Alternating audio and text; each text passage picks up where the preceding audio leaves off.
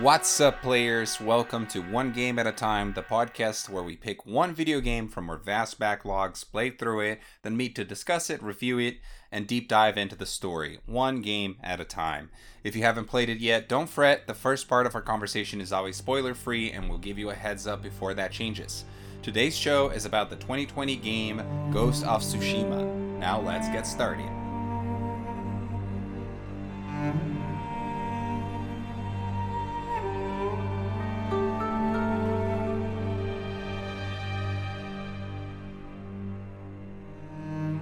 You know, Dan, I actually went out of my way to boot up the game today for 20 minutes. Oh, did you? I got the platinum. Oh, really? Well, congratulations. Yes. Congratulations. So there's applause. I wish I had maybe I'll add an applause sound effect here later in post, but I probably won't. Yeah, it's got to be like one of those, like the standing ovation, like the very loud, boisterous applause, you know? Like, Nice, yeah, nice. the kind where people throw flowers, like roses on the stage kind of stuff. Like that applause sound effect. You need that one. Right. So I'm guessing you think Ghost of Tsushima, therefore, is a game worthy of a platinum. You know, I did it in one playthrough, just one playthrough. I managed to get the platinum. No New Game Plus, no playing with the multiplayer, although those are separate trophy lists, like the multiplayer stuff. And I'm glad it doesn't count towards the platinum, you know? So, like, I managed to only play just the single-player campaign, no expansion, no nothing, I just did it, and I gotta say, like, this is, like, what is this, like, my fourth platinum in my entire, like, ever? So, it's obviously something that I found feasible. Yes. Yeah, I think it was pretty fair. I actually think a lot of the Sony first-party games are like that, where... especially the more recent ones. I think it's something they got better at over time. Where if you just kind of play the game naturally, but then you also have like sort of like a completionist approach to it where you're trying to do all the quests and stuff like that, you usually finish the game and you have like 70 to 80% of the trophies, right? So then it kind of becomes a matter of like, do you want to sit down and pursue those final few ones, right? Like get the final collectibles or do something goofy or whatever. And then it's usually achievable, and that's why I have managed to get a few platinums before. I mean, I don't even remember now, but I feel like I must have gotten it for Spider-Man at least. Maybe I got it for Horizon, but I'm not so certain actually. I would probably have to look at the list because I'm blanking on it now. But I've definitely gotten it for a few, as opposed to like something like Shadow of the Tomb Raider, where I completed the game and I got everything there was to get at it. And I really wanted to get the platinum, but I had to like beat the game at the hardest freaking difficulty to get that. And I tried that for a bit, and I was like, no, I don't. I don't want to punish myself in this way. Yeah, I don't know if that's, I guess, like that's a whole separate conversation about like trophies and stuff like that and achievements. But like, I think that when it comes to like certain things that are just too hardcore, I don't think they should be made into achievements. Like, for instance, I never got the full achievements for Ori and the Blind Forest because some of those achievements were like speedrunning achievements, where like beat the game in 5 hours or something like that, or beat the game without dying or something like it's just it's just too much. Like I can't. You're talking about me doing a perfect run on a really long game without dying. It's like, it's not feasible for your average gamer. You know what I mean? Yeah. Like, I think there needs to be a certain level of fairness to it. Yeah, it's almost like certain trophy lists are targeted at like a very hardcore, almost like pro player of the game, right? That's kind of the idea. Somebody that's actually gonna master that game. Almost like somebody would for like like an esports title or something. And then meanwhile other trophy lists, the ones that are much more achievable, they're less about mastering the game and more about doing everything there is to do in the game. Right. And I kind of tend to like those better.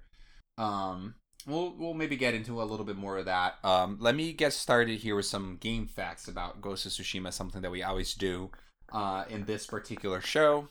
This game was released on July 17th, 2020 for the PlayStation 4. A year later, on August 20th, 2021, it was released for the PlayStation 5 on, I believe, the Director's Cut edition. We're going to talk a little bit about the differences between the two versions of the game as well, because I got to experience that. It is an action-adventure game. I don't think it's available on PC yet, so I think it's only on PS4 and PS5, a PlayStation exclusive. They should do the hat trick and make a 2022 PC release date release, so that way you have a 2020 game, a 2021 game, and a 2022 game, like eligible for 3 years in a row for Game of the Year. Yeah.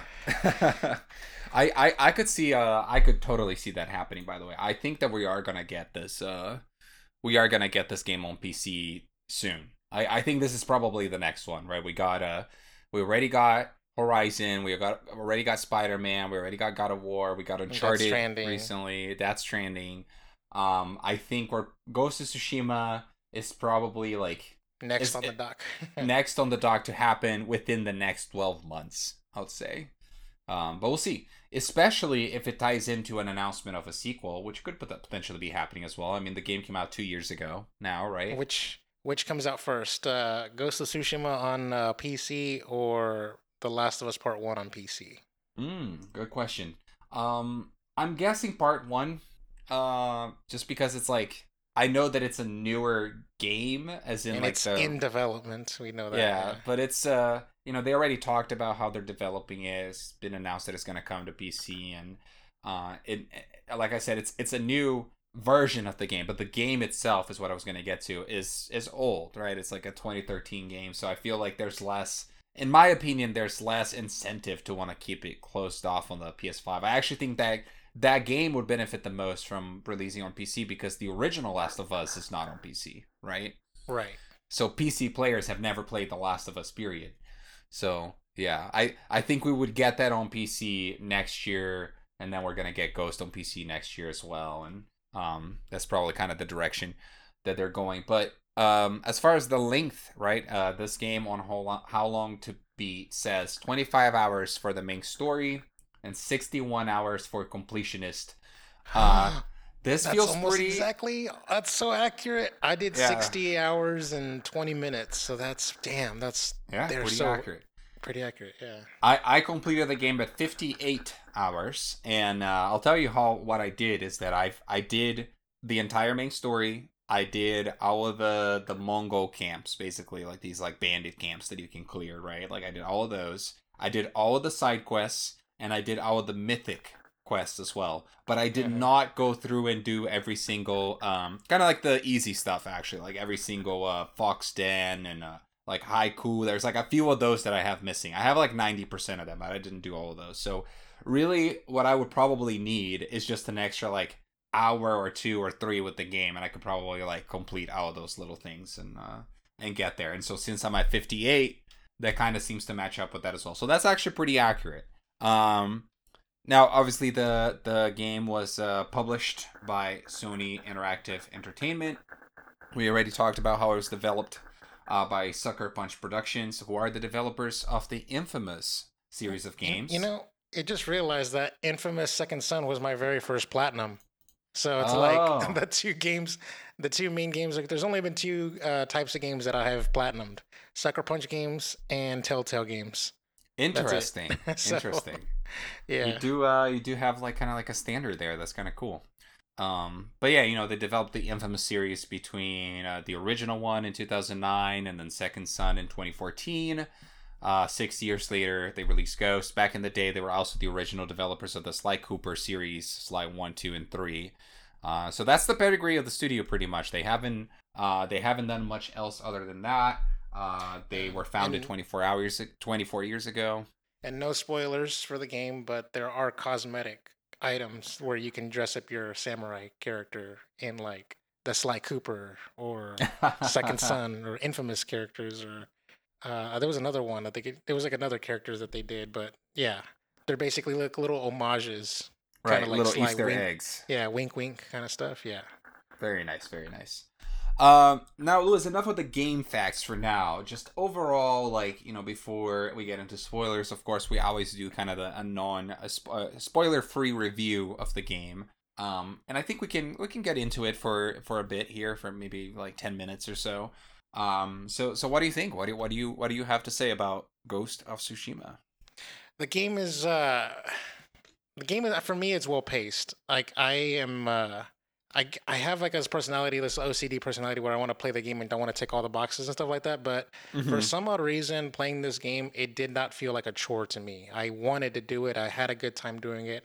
I thoroughly enjoyed the game, and I was coming into this singing the high horses, the high praises for this game, and then we did Ready Press Play a couple weeks ago, and I brought it into our best games of all time list, and then you knocked it down a peg or two for me.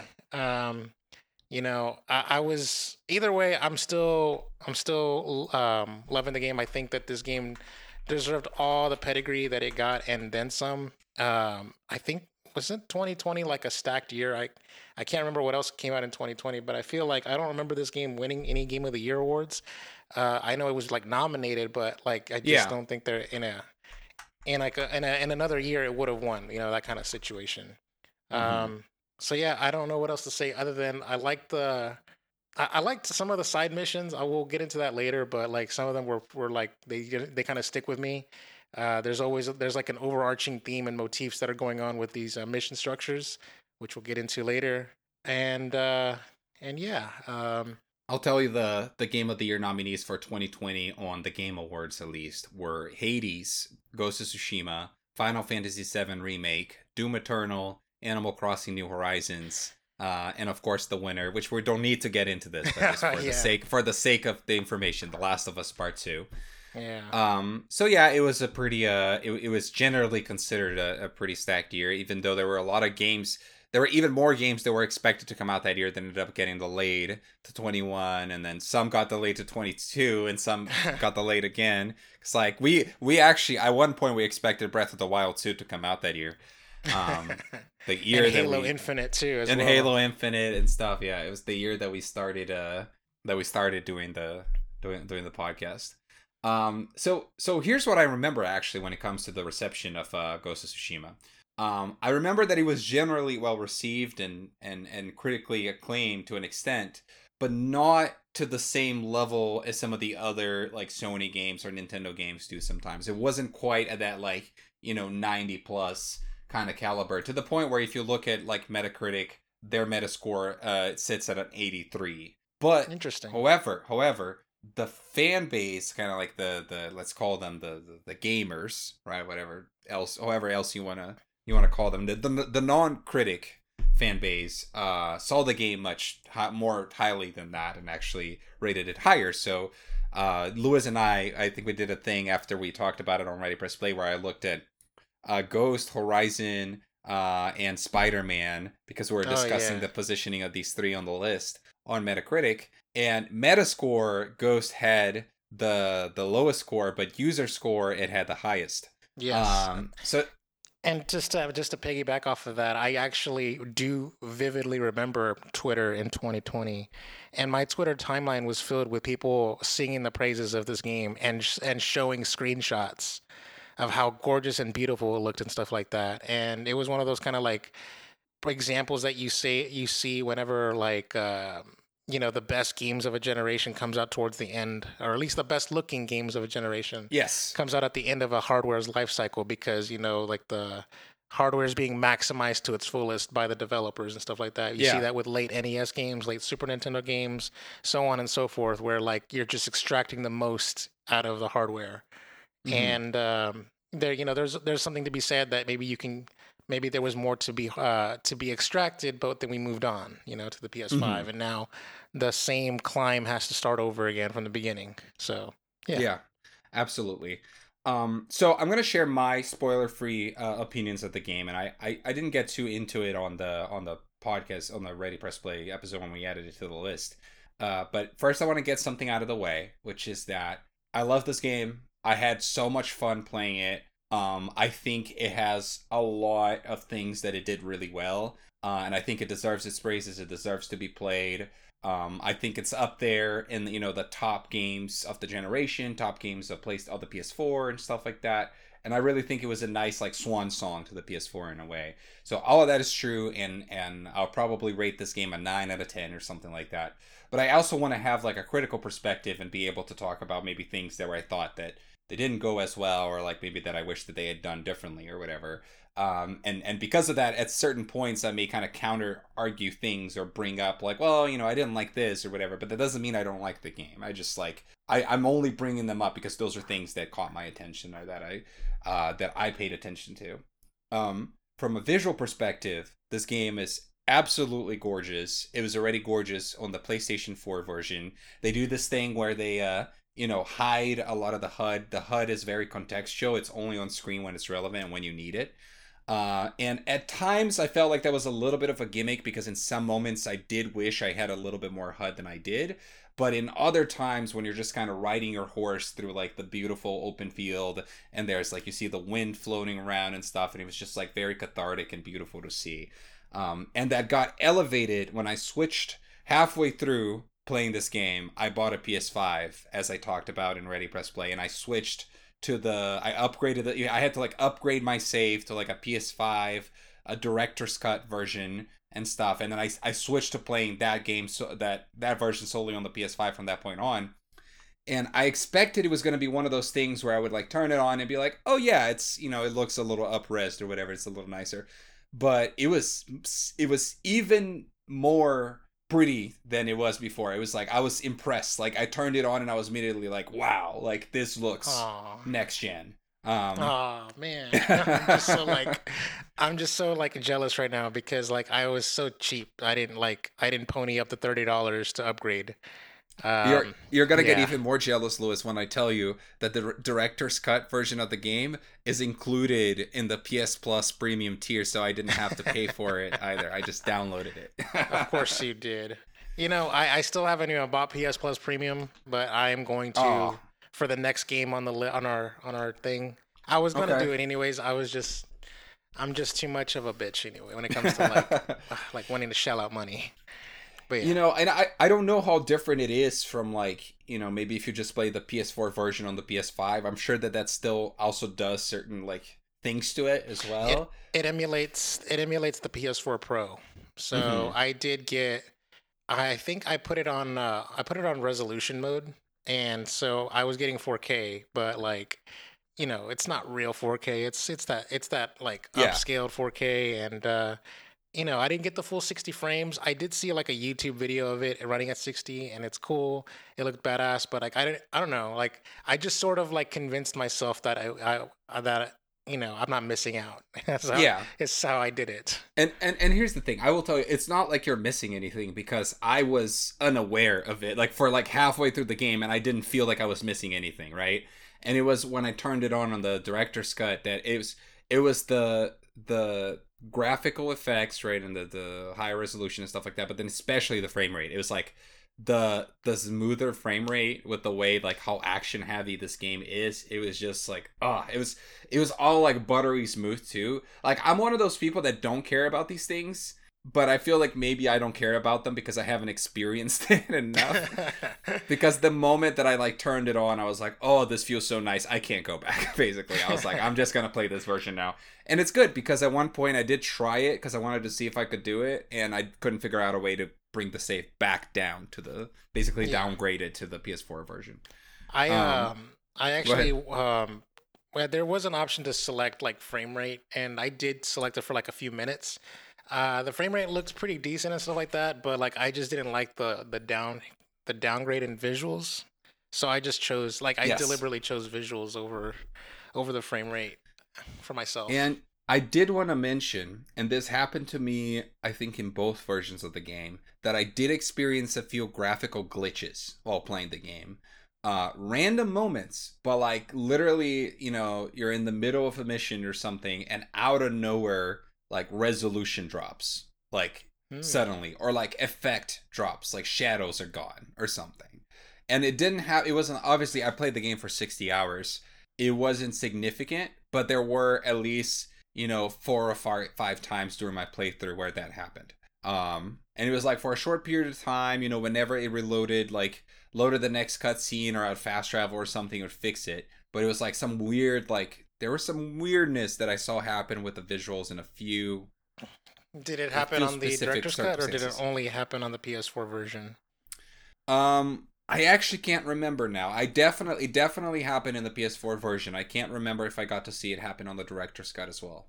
It Um, happened to me too, by the way. Like I even recorded a mhm, video of it. Like I used the share button to record the last like 60 seconds. It did happen to me at least once for sure where I actually recorded it, and then maybe like two or three more times where it was like a little weird artifact that I just sort of like ignored and it just sort of went away. mhm, Nothing that I would like in a 61 hours of playtime. If I were reviewing this game, maybe I would just mention the one that I recorded, but otherwise I mhm. wouldn't even like mention or even like talk Yeah, about it. it didn't significantly impact the experience. I just thought it was a little weird. I don't even know how to describe it because it was almost like it was like a slight downgrade out of nowhere. It's like you flipped into like you went from like PS4 Pro mode to PS4 mode for like for a little bit when it happened. So like you said, like a weird artifact. I don't know if it was the same thing you saw. I should take a look at that video later if you still have it.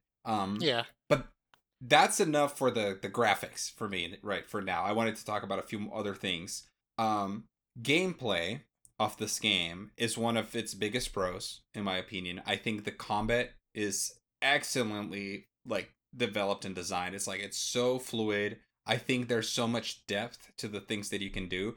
I mean, there is a lot of button mashing and stuff, but there's also like sort of like a dance to it, right? Where you're like you're parrying and countering and using like switching between the different stances as you attack different guys, right? Like I was like constantly like, okay, like shield guy, I'm gonna switch to that stance, and then now like spear guy, I'm gonna switch to that one, and then incorporating that with the ghost weapons and being able to smoke bomb and just fucking assassinate some fuckers and then go and like do something else and just kind of like go in between kind of the samurai style of combat to the ghost style of combat and the meshing of the two. Mwah, chef's kiss. I just loved all of that and how it felt. It was just so fun to play. Like even when I was doing the final like Mongol camp or whatever, I was clearing that. I was still just having such a good time. And also when you get towards like the later end of the game, it does get easier, especially if you're playing it like Lewis and I did, because you're unlocking your entire skill tree and all your abilities and weapons and stuff. So like by the end you can just Do steamroll anything. some of those You can Mongol do camps and just anything do you want. anything. Yeah. But it also at that point then it also becomes like this cool power fantasy, right? Where you're just kind of going in and just fucking destroying, mowing these dudes down like they're nothing. So love that so much. Do you want to interject on gameplay? No, I just wanted to like go back to the visuals real quick. Like, I actually I went on a trip for vacation, and so I packed my PS4, and that was my first time playing the game on PS4. It was during that trip. It was only for that one, I don't know, maybe 5 hours of gameplay in total. Mm-hmm. Maybe less. I don't know, but during that time, like, it, I don't know how to explain it. Like, and on the one hand, it was like a visual downgrade, but it also wasn't. Like, in a certain sense, where like Mm-hmm. I was impressed with what the PS4 was doing. Like, I'll say that. Right. Like, like overall, like just playing it on the original hardware, like the basic ass PS4, not even PS4 Pro, but just playing on PS4, it looked good, and I was very happy with it. But I was just so used to seeing it on the PS5, even if it was like, even if it was like emulating PS4 Pro mode, it was basically like next gen, Mm-hmm. especially with the load times. Which, by the way, load times weren't even that bad, even on the PS4. Nice. So, So for me. they managed to do what Cyberpunk didn't, basically, is what you're saying. Yeah, exactly. Like Uh, the load times were a little longer, but not that much longer. Like it was like, okay, it's totally like not and not annoying. I'm But one glad thing, you real go quick. for I'm it. glad you mentioned load time, so I just want to go on that breath real quick. When I switched to the PS5 Director's Cut version, that was also something that I was like, "Oh my god, this is incredible!" Because every time I fast traveled, instantly, like no, not a Damn, second load, like instant fast travel. I was like, "Holy shit!" But damn. anyway, go ahead. I mean, for me, when I fast traveled on the PS5, even if it was emulated, it wasn't instant, but it was like 3 seconds, 4 seconds. Like one of Mm-hmm. the things that even when like booting up the game from the first time from like the start menu or whatever, uh, I would be annoyed because like you can't actually read any of the hints or whatever because it loads so fast, even on the PS5, PS4 version, Yeah. So, but at least with the PS4, like when I was playing it, like the load times, I was actually reading the text for once during my stay in the hotel. And the only thing that I would say that I truly missed out on, and this is like again, this is why I said it's a downgrade, is even though the PS4 can do HDR, like I was traveling at a hotel and I was carrying my portable monitor that doesn't do HDR, so like losing out on like color and like seeing like Mm, more clarity on the clouds and like what's the sky, like there's right. HDR really is the thing that sets it apart, and that's when I was playing at home, and that's for me like more important, I guess. So Mm-hmm. yeah, like for me, it was that little step down that was like more irksome, but otherwise, like just wait, how you put it, like all things considered, like the PS4 original hardware is actually kind of beastly. If Mm-hmm. maybe if I played it on an HDR TV or yeah, an HDR compatible, which by the way, the PS4 was like trying to get me to calibrate my monitor to support HDR, which it didn't. So I had to go through the steps, but for no reason. But anyways, Mm-hmm. yeah, that's all I wanted to say about the visuals. But as far as the gameplay, yes, I gotta say that I was a badass in gameplay. I was hitting all my parries. I'm very good at timing these things, and uh, as far as the actual buttons, I saw this on a YouTube video, but apparently like the buttons, like the stances are like mapped to like the buttons by the like on purpose. So like if you think about a shield, it's mapped to the circle button because it's like a shield. And if you Oh, think about a and the spear, spear. it's a triangle, right? And then like the two swords is a cross, like the Oh, X. And that then like makes a the lot of sense. the big bulkier guys, this is square. Interesting. Yeah, that's really cool because I hadn't even thought of that. That's But you're some good right. game design shit right there. It's Totally, like 100%, man, 100%. Yeah, I was surprised how they were able to make all the inputs for everything so intuitive. Like you were there was enough depth to the combat, but I never like forgot how to do something. You know what I mean? Like maybe in certain moments, like I didn't play the game for a few weeks and then I got back to it or whatever. Then I maybe there was a little bit of adjusting, but for the most part, it was like I kind of dominated the control scheme, and I just knew and I actually used. That's the other thing that I want to compliment this game for is that I pretty much used my entire arsenal, and I wanted to ask if that was the case for you too, because so many of these games, like you unlock like a bunch of shit, and then I end up just kind of using like my basics. Like I just kind of stick to the basic combat or yeah. whatever. Like there's one thing I like to use, and I'll just spam that. But in this one, I actually found myself using the majority. I'm not gonna say all, but the majority of the tools that I was given. Like later on, you get certain things that are like really good for like the stealth sections, and I would just kind of like try to go through those sections, like using like all of my tools and stuff to dispose of everybody before I initiate proper combat and stuff like that. So yeah, how did you feel about that? I actually did manage to use all of my tools, like everything, every stance, every weapon, every item. Like I used it Mm-hmm. all in combat. Like even the late game stuff. There is one item that we'll get into during us in the spoiler section that I didn't use as much as I thought Mm-hmm. I would. Uh, but like I did use it in like very specific circumstances that like where basically I ran out of everything else, so I had Right. to use it.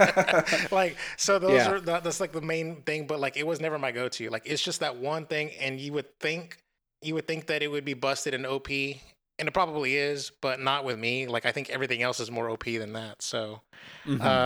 otherwise, yeah, like I think you're right. As far as intuitive combat and stuff, like yeah, I think every button was used like in more ways than one.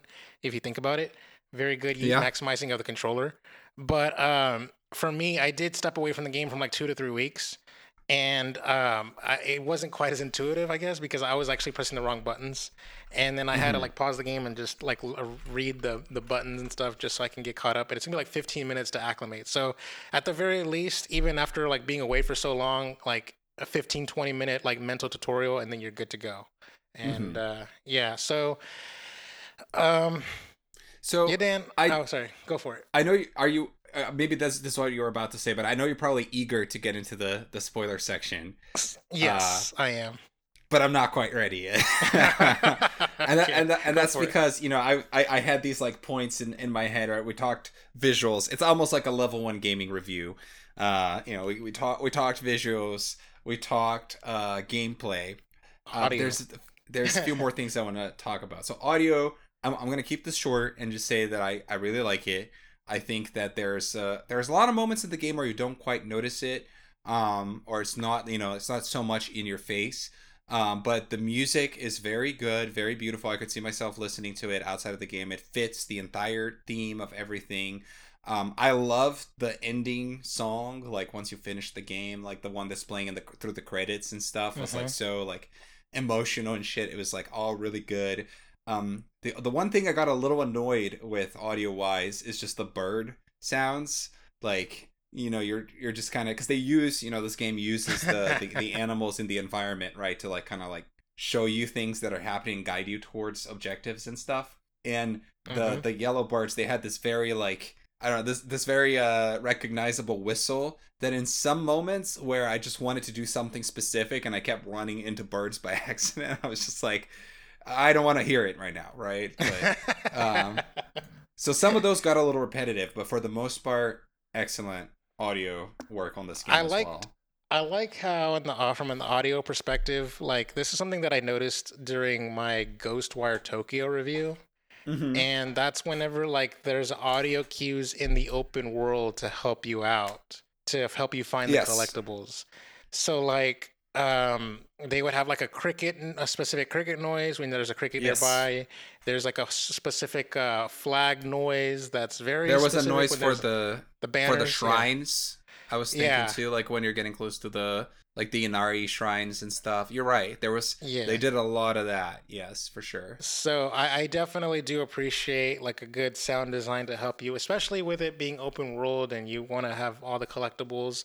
Like every single collectible had a specific sound to it. So the banners had a sound. I Mm-hmm. think the what is it? Those cosmetics like the headbands and stuff like that. Like there was a specific Mm-hmm. sound for that. I think there might have even been a sound. I don't know what it was, but they might have had a sound for those katana strike thingies and stuff. So like they had like stuff to help Mm-hmm. you, not just guide you. They even had you have like a freaking outfit where like a green cricket would like or a firefly Yes.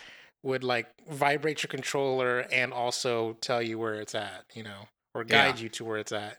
Which it's funny because I didn't quite figure that one out until a little bit later in the, like early, still early in the grand scheme of things, but like I don't know, like 10 hours into the game or 20 hours into the game or something was when I actually started using that one, and then I got into this habit of, and I sort of figured out like a flow to play the game after a while where I would use whatever outfit was best to like clear out an area or a mission or something, and then I would switch to the outfit, the traveler's attire, Attire. and then just kind of walk through it to see if there was anything that I could go and pick up that I might have missed. And so I think we've talked about a lot of the positives of the game. And I want to mention a few aspects now that they're not negatives, but they're not as positive in my opinion. Okay. Um, One of them is the story and character of the game, in my opinion. And what I mean by that is,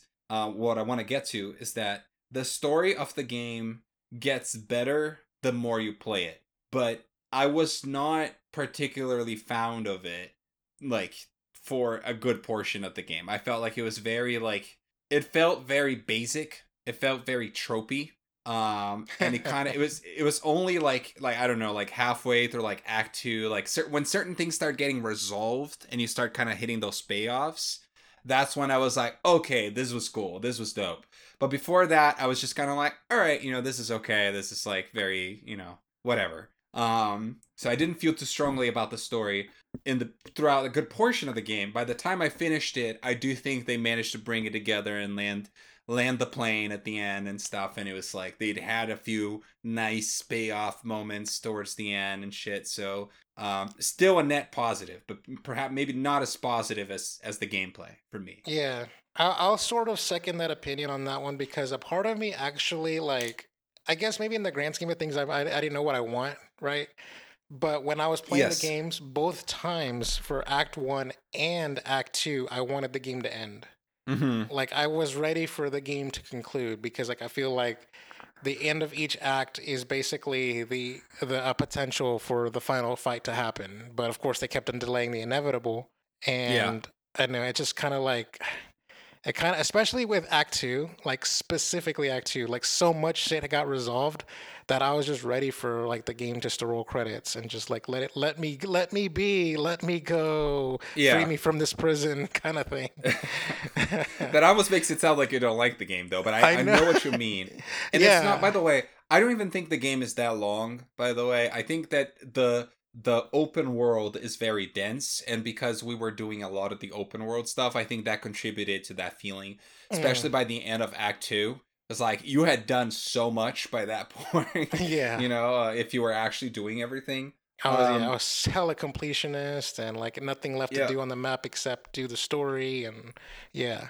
And in terms of the story, I also want to kind of segue this into there's your kind of like your core storyline, but then you also have these parallel stories because the side quests in this game, they do this thing that other open world games have done before, but I feel like this game did it more so than most other games that I played, which is that a lot like not what felt like 75% of the side quests were almost like their own campaigns that had multiple parts and they are centered Yes. around a character, right? Mm-hmm. So you have like, for example, Sensei Ishikawa's campaign, and there's like 9 different quests in that, in that campaign. And what I wanted to say with those, because I think this is important as well, I felt like those stories were also tropey, number one, and not necessarily super inventive.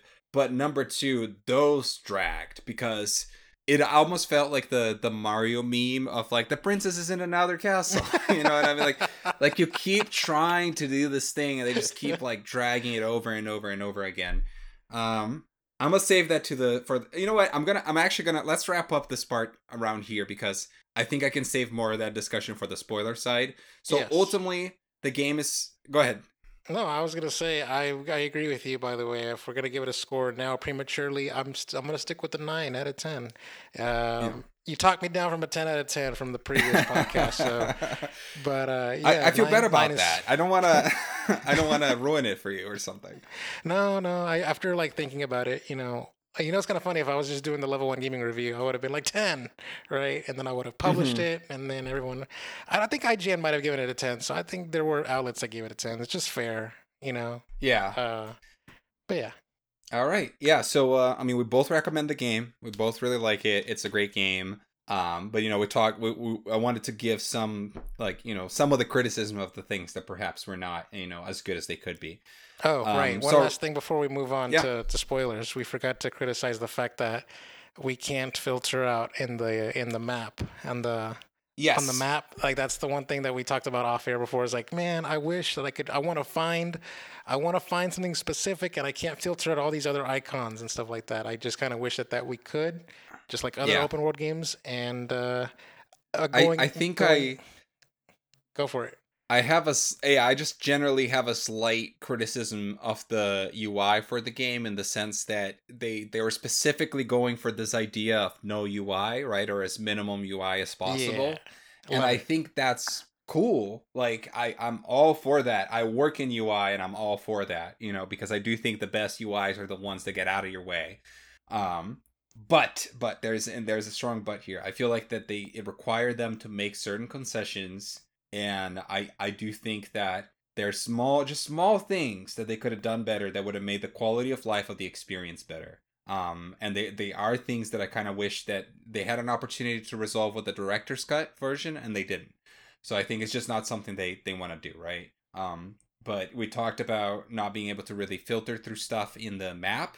Navigating the map is just not, and finding stuff on the map is not very easy. The fact that you can't have a mini map in the screen, even if it was like like optional, like you could go and enable it in the settings. Like Oh my god, we couldn't. I I struggled to find like a merchant in a certain like town. At a lot of times where it's like yes, I know there's a hunter, whatever they call it, like a trapper. trapper. Yeah, I know there's a trapper around here somewhere. Where the fuck is he? Yeah. Yeah. So it's for the moments like that I do wish that I could, like, I don't know, like turn on a fucking uh a mini map on screen, or be able to like highlight, like, the waypoints in Breath of the Wild or whatever, right? Like where it's like you mark something on the A map and then pin? it like Oh yeah, shines, yeah, like I pins, would love that's a what it is. pin. Yeah. And it just shines through the world and you can very easily see it from anywhere. So just kind of like things like that, I think could have made the experience better. And I know that they didn't do it on purpose because they wanted to stick with this idea of like the super minimalistic UI. I just gotta say, from a UI perspective, like having those like yeah, fireflies to guide you in the traveler attire, being guided by the wind, which is so poetic, right? It's like he's like a Mhm. traveler, he's a samurai guided by the wind, right? And that's like literally, like that's such a nice little what do you call it?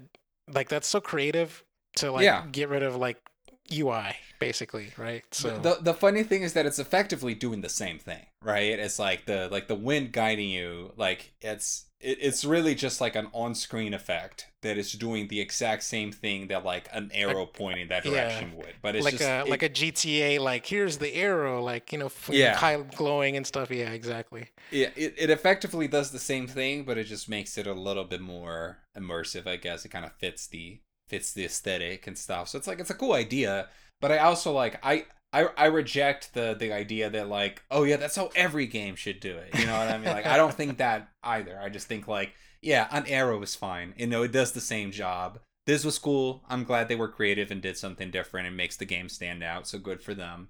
But I don't necessarily need GTA to use the wind to to guide me. You know what I mean? Or have fucking cockroaches like show up, crawl up on the street and like guide you to a collectible or something. Um, but anyway, so yes, I think that pretty much sums up like our general thoughts about the game. Before we get into spoilers, so here's your warning: get out of here if you have not finished the story of Ghost of Tsushima yet, because from this point on, everything's possible. We can talk about anything that happens in this game.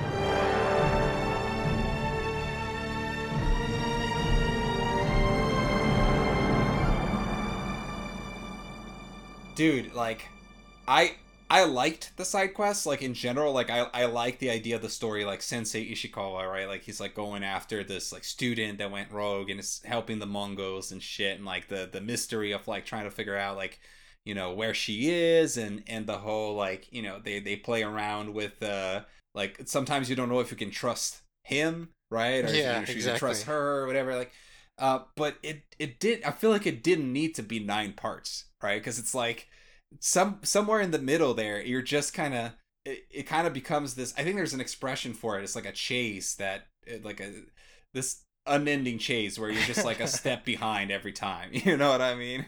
Yeah, Um, honestly, what really bothered me about that side quest line is the fact that we didn't meet her until like part 8 or yeah, part 7 at the earliest. Like we saw her like part 5 or 6 as like a masked character who didn't speak, and then actually yeah, she did speak. She said like, "Can you trust him?" And then she just dips, right? But like yeah, I exactly, overall, like we met her and she finally got all her character development kind of just sort of crammed in at the very end. exactly. Um, yeah, and I feel like if we had spread it out a little bit more, we could have let certain characters breathe, and we could have like been pondering if we can trust her or not, and like that could have been a better through line instead of it was just sort of like ham-fisted at the end. Yeah. That is true. And you also knew, like, the game also told you, like, for as little as the game will tell you. And the other thing that I didn't mention that I missed in the UI for this game too was like a tracker with like a percentage tracker, I guess, or something like that. Because I with the quests, for example, like I read, like, I pulled it up on my phone at some point, like how many side quests there are, and I saw that there were like 61 of them. And so every once in a while I would literally go through the quests in the menu counting them because I was Oh my wondering, god. like, how many quests do I have left. And but regardless, like, it yeah, with some of those quests it was like you would see, like, oh yeah, part like 4 out of 9 or whatever, and Yeah. you just know, like, okay, I'm just gonna go after this chick, she's just gonna disappear at the end. I'm not gonna get her because I'm just gonna have to do this again. And I'm trying, and it was the same with Lady Masako, by the way, with like her revenge story, that you're Yeah. just like, constantly like in this chase. So I almost felt like kind of the side quest part of this game was a little repetitive because they did a lot of the same. And that's a general open world problem, to be honest. Like, you can't just come up with 61 unique, like, quests with unique gameplay, right? So you Right. kind of figure out like certain formats, right? Like almost like blueprints for Well, quests, and then then you repeat them. you could have solved it by having more characters. Like one of the things that I Yes. did like is like it was that one guy, I forgot his name. He's like this like schemy merchant guy, and he only has three side quests, and the other guy, the As Asian Benji or something like Benji, that. yeah, or Yeah. Kenji, I think. Yeah, I think it was Kenji. Yeah, I think you're right. And then there was the monk guy. I forgot his name, but like he only had Norio. four. Yeah, Norio. Yeah, he only had four side quests. You know, like less is more kind of stuff. And Mm-hmm. also, you get to the punch much faster Yeah, from the story exactly. wise. I agree with that. And the thing that was really cool with these character stories, let's call it, 'cause there was the Yuna as well, had like 4 or something like that, is that it added to, in the moments, certain big moments in the campaign where you actually got to see everybody, like all the characters coming together for a battle, and you're just Avenger kind of, I think style. it's at the end of Act 2, and you're fighting, and you see Norio fighting next to you, and Ishikawa with the bow, like shooting motherfuckers and stuff, and it was just like that payoff was worth it, right? I was like, oh, it's so cool that I got to like build, these moments with these characters, and I get to see them all fighting together. But you're right. I almost wish there were more characters and the stories were shorter, right? You could have a mix of like 5 or 6 parts instead, and then like have 2 or 3 more characters that could be part of those moments as well. Um, Yeah, I think four or five five max for me. I think mhm. some of the better ones were like characters that only had three side quests or four side quests. And that way you could have had a little bit of less of that. But your princess is another castle kind of stuff. Less of that happening, Yes. less frustration and stuff. Yeah, I don't. I did. You're sort of making me think about this game a little less because like I didn't even think about that. By the way, I don't remember feeling that frustration. By the way, but in hindsight, when you think about it, it's sort of like, thanks, Dan. Yeah. It's here's the thing, is because the gameplay is so good that I feel like you can look over a lot of these other things, because like it doesn't, like Yeah, it because doesn't bother you in the moment that you're having to do another mission akin to another one you just did, because it's fun to play, right? Like, it's fun to yes. play, so you could theoretically play it for hours on end and not be bored. You Um know, actually, now that I think about it, from speaking of the side quest stuff, there is one side quest where like it became very video gamey. Like I saw like the strings that were pulling, the puppet kind of uh-huh. stuff. There was this part where like there's a lot of side missions where you have to follow the tracks. Like, do you know what I'm talking about? Yes. Like just so many of them, right? And Mhm. the one of the things that bothered me so much is whenever I saw the tracks get loaded in, and I'm like, why couldn't Mm. they just put those tracks there the whole time? Why can't it just be there?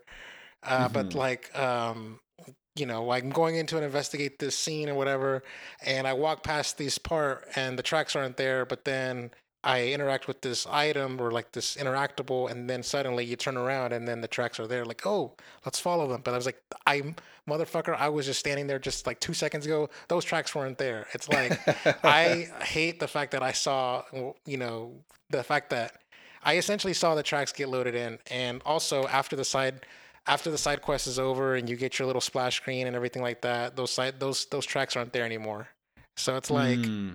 yeah, they're not there like built into the world in perpetuity. So yeah. You know what's funny about those as well? It's interesting that they weren't quite highlighted, right? Like a lot of those times where you're finding you're following footprints and stuff. I'm used to those segments in other games where they'll make the tracks shine, or you can go into, Oh yeah. Batman detective mode or whatever, Yeah. and then it like highlights, the path you're supposed to follow and stuff. And I was very surprised with this game the first time you encounter a mission like that, where it actually it relies on you actually paying attention to the environment art to like see where everything is and like find it and stuff. And I thought that was cool. In a few moments, when I was trying to go through a mission a little bit quicker and I wasn't taking my time, I was just kind of rushing down a road or something, and then realized that I missed the tracks, and then I had to like go back and like find them again. You missed the turn off, yeah. That Yeah, happens. exactly. But it was cool, and it's interesting though with these kinds of missions that there's something about the open world design of this game that it is pretty much following a lot of just kind of trends and the blueprint of a lot of other open world games that I've played before. So the other interesting thing too is that as good as good as the game is, and as creative as it is in other areas, it is not that innovative with the general kind of open world design of it. Because it's you go and you play something like a Batman Arkham game or Tomb Raider or Horizon, and you find a lot of the same things where it's like, oh yeah, this is the detective quest. You got to go and like press R2 or whatever, interact with a few objects, and then you got to follow a track, and then you get somewhere, and then maybe there's some combat, and then you do the combat, and then it's done. Okay, this is the stealth mission. You got to go through it. You can't be detected. Yada yada yada. Get to the end, destroy like the alarm, before they sound it or whatever. Oh, this is just the enemy camp. Just kind of go in and beat the shit out of everybody, and then get out, right? And there's like an extra objective to using a specific ability. Oh, this is the tower. Climb to the tower, light the fire, whatever. That one was interesting, by the way, because in most other games you would do that, and then it would review an area of the map. In this Yeah. one, they didn't do that. It just No, gives you XP or something. no Ubisoft towers. They just Yes. you just there's only 4 of them. That was it. Just 4 lighthouses. Yeah, It's and almost like they're intentionally like trying to for that one. It was like we don't want you to say this is just an Ubisoft open world game, so we're not gonna make that happen. yeah. Um, Um, since we're in the spoiler section, I'm gonna ask you: do you have any side quests that stand out to you that you specifically remember? Like, because I have one that's like my favorite side quest in both like a good way and a bad way. But I want to see where you want to start. okay. So I'm gonna mention one that I did towards the end of the game, which was climbing the mountain. Yeah. Okay. The fire. Yeah. Yes, and I just want to mention that one because that one felt quite different. There's like some unique mechanics to it, like the idea of like you having to stay near the fire and stuff. It was a little annoying, to be honest. Like I didn't love it, but I guess that stands out to me, as a different one. That was one of the first things I did when I got to Act 3 is I happened to stumble upon the mountain, and then I heard the Traveler give me my legendary legend tale or whatever. By the way, I just remembered those are badass cutscenes, by the way, and like those. Oh, yeah. the ink kind of like Oh, Okami yes. looking style of writing. I love Yeah. that. I agree with you. And I generally thought those were cool. Like you got to go on this thing, and they are all a little different from each other, and you ultimately ended up getting a new armor set or a new ability or something. A legend. I generally yeah, enjoyed yeah. doing those. I was gonna say with the Lady Masako in the part where you fight her, I thought that was kind of cool. Like I didn't quite see that coming. Right. And I generally like the duel mechanics in the game. So like getting the fact that you got to duel so many like different characters, including one we're gonna get to right about in the very end. I thought that was cool. But yeah, I don't know. Tell me what stood out to you. Well, there's so many side quests where like it ends all dark and like melancholy and just death and Yeah, we talked like, about this off screen. yeah, we but did. Go ahead. It's so like there was this one where it's like a father's like save my son, and then like And then you get to the son. He's like, I don't want to go back to him. Fuck my dad. He Oh wanted me to yeah. die. And so then you go back to the dad, and then the dad killed himself. And I'm like, fuck. Or like the Yep. dad was like, a different side quest was like, it's like save my family or whatever. And then you go and then you find like the mother and child are burned or whatever. And then you got to go and tell him is like, yeah, your family are dead. Here's the doll. Like, I'm like, there's so many side stories Yep. that were like just death, ended in death, and like nothing good came of it, kind of stuff. Yeah, I was surprised at how dark this game was ultimately because I kind of expected it to be more Uncharted in the sense that like, yeah, you're killing a bunch of people and stuff, but yeah, it's fine, like it's all, it's all fun and games at the end, but this game was not like that actually. It got really dark and they did try to capture the realism of war and death and stuff like that. And you like you said, You're too late. so Yeah. many of the side quests you are helping somebody. They side quests in these games usually start with your character is helping some other character, but they would resolve with you not necessarily helping them in the way that they expected or wanted to be helped. You Or not being able to save somebody's family or anything or like there was one where significant it's other like or whatever. they thought you're like the scary ghost or whatever. It's like, oh, don't come near me and stuff like that. It's like, oh, you're sick. Let me go get you some food and medicine. You come back with the food and medicine, and their house is burned down. Yeah, It's like exactly. there's so many. Like I can't think of like any like. There's a lot of ones that, especially early on, like you're constantly encountering side missions where just like things just don't end the way you think in a heroic fashion. Things just ended kind Yes. of at best bittersweet. Um, Yes, for sure. And it's funny to overlay that with the the UI of completed and your legend like grows and congratulations, your legend you grows. Yeah, yeah. for Like the sure, heroic man. like victory pose of that horse just sort of nudging you and stuff like that or whatever. Yeah. Hmm. There was a lot of those, but there was like a handful. Like this is like I'm not gonna say like call it like bad or whatever. There were a couple of handful ones where like it was happy, it was heroic. Hmm. There were even some of those NPCs. They actually end up in a town nearby. Like he'll say, "Go to this Yes. town" or whatever, and then like there, every single time I visited this one specific town, this one same NPC chick would like say, "Lord Sakurai, thank you."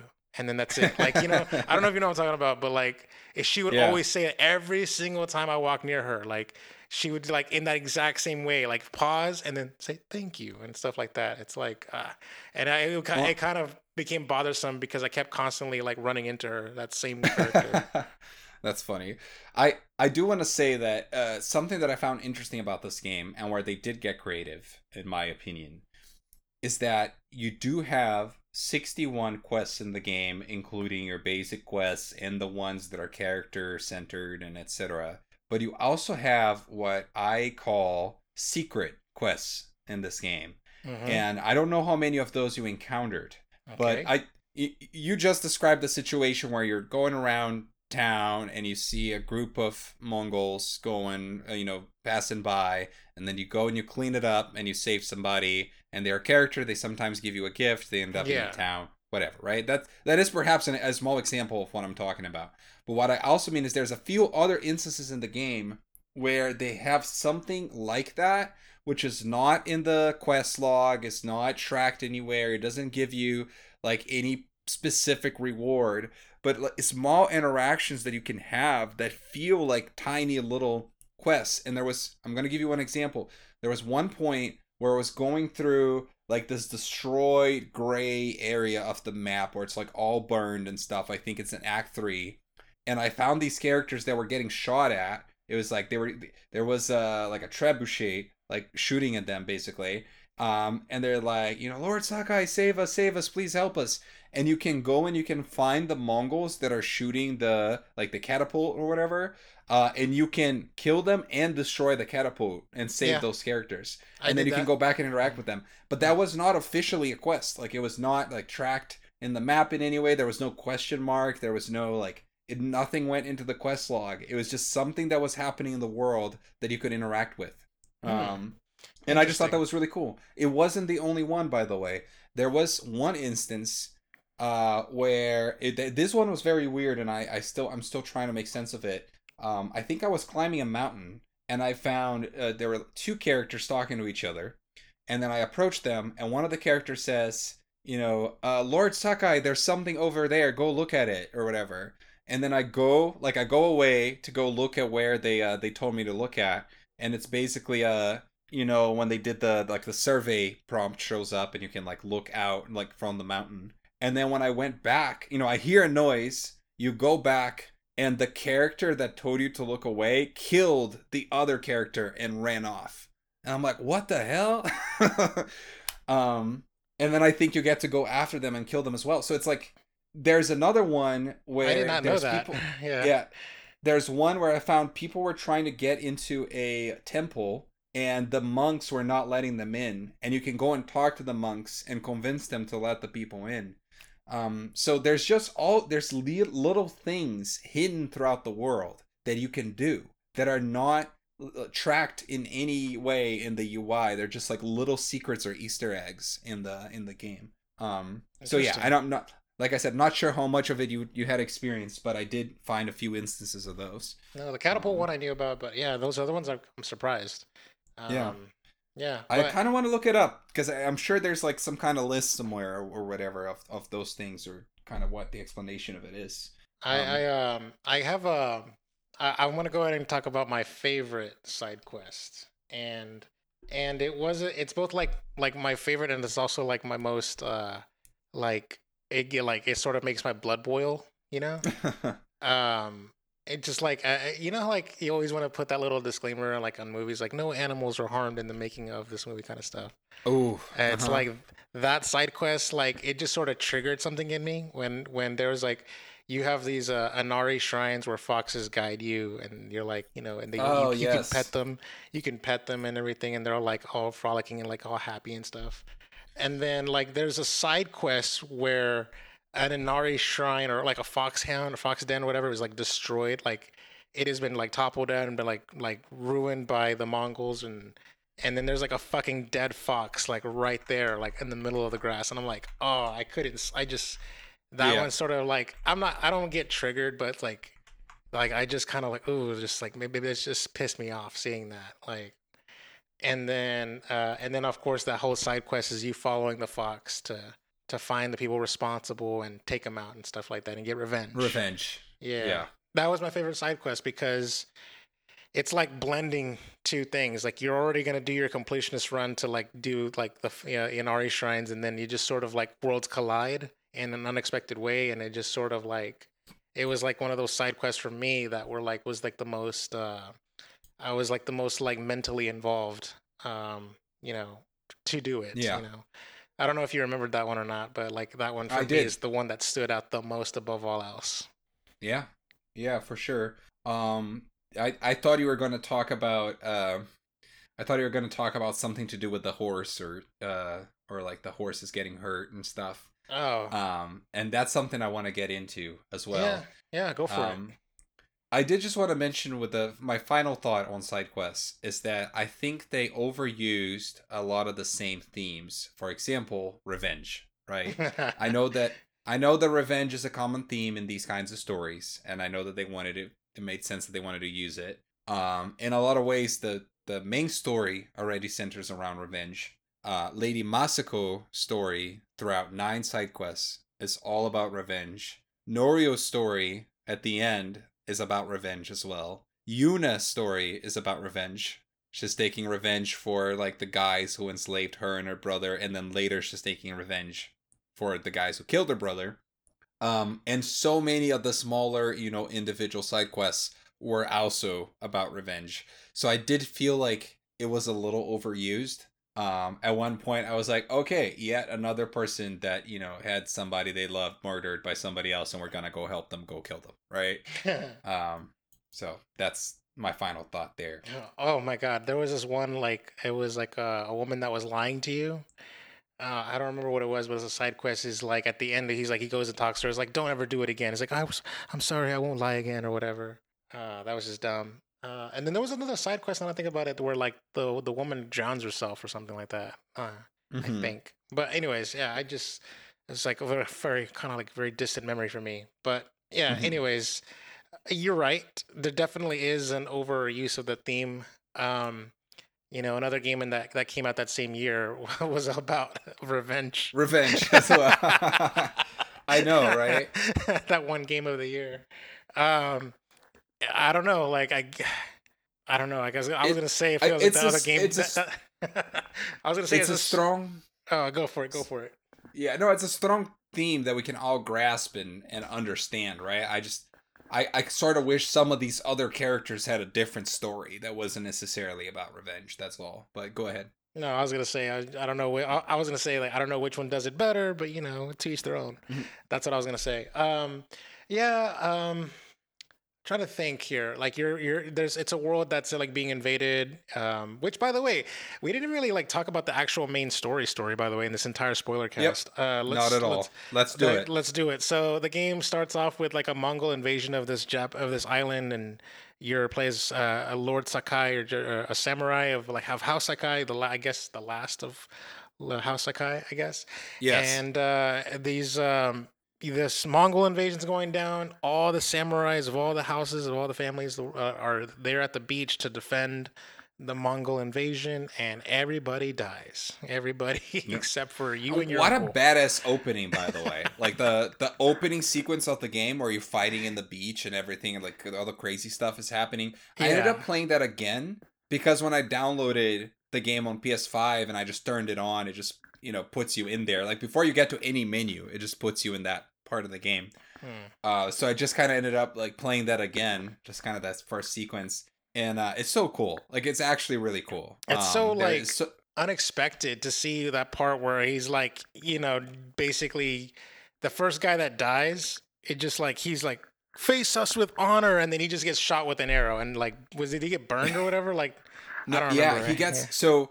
This is a very important theme that they established early on in the game, which is all of this is based on real history as well, which is cool. The Mongols or the samurai fought very honorably. They had this code. There's certain things that they did, certain way that they fought.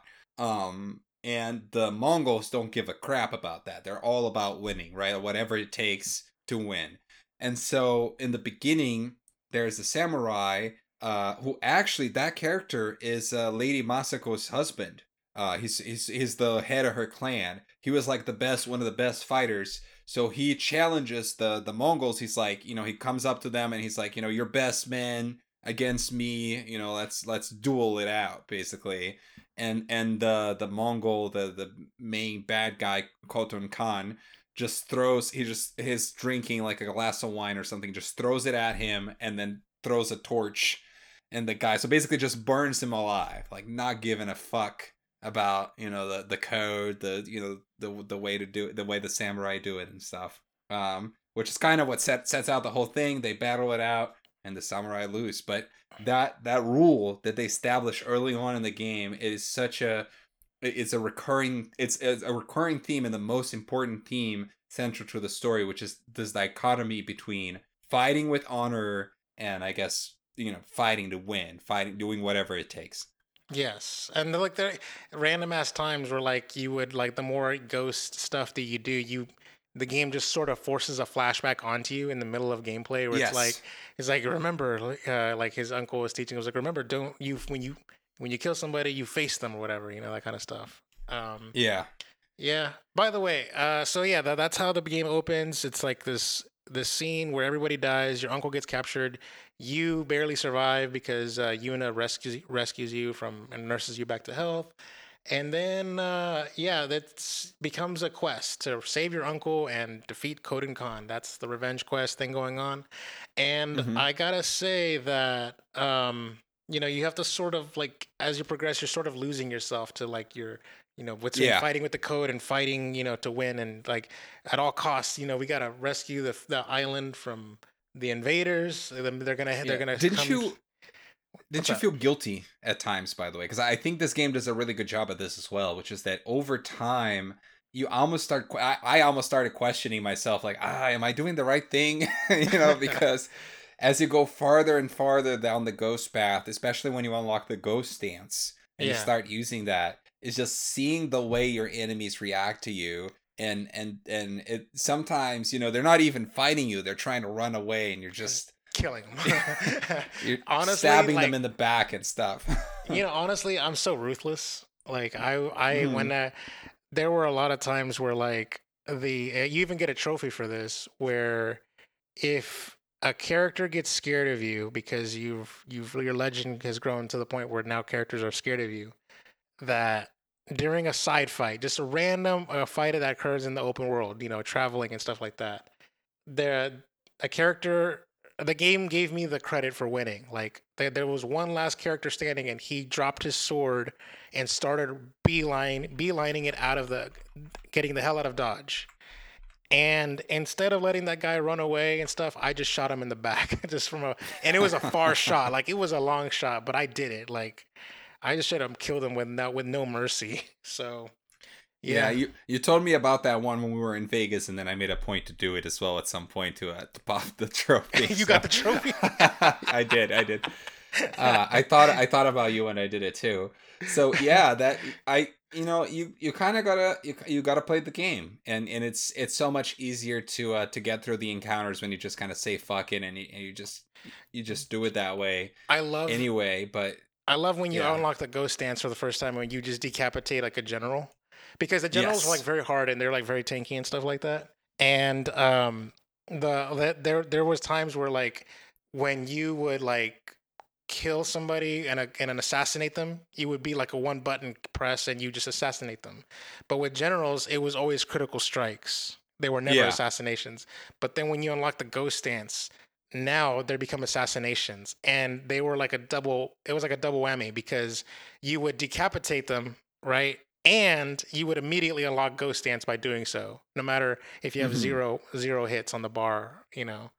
I don't know, like that's And like you a can yeah. it's fun to see. You can watch, there's so much detail in the reactions of the other characters around whenever you do that move as well.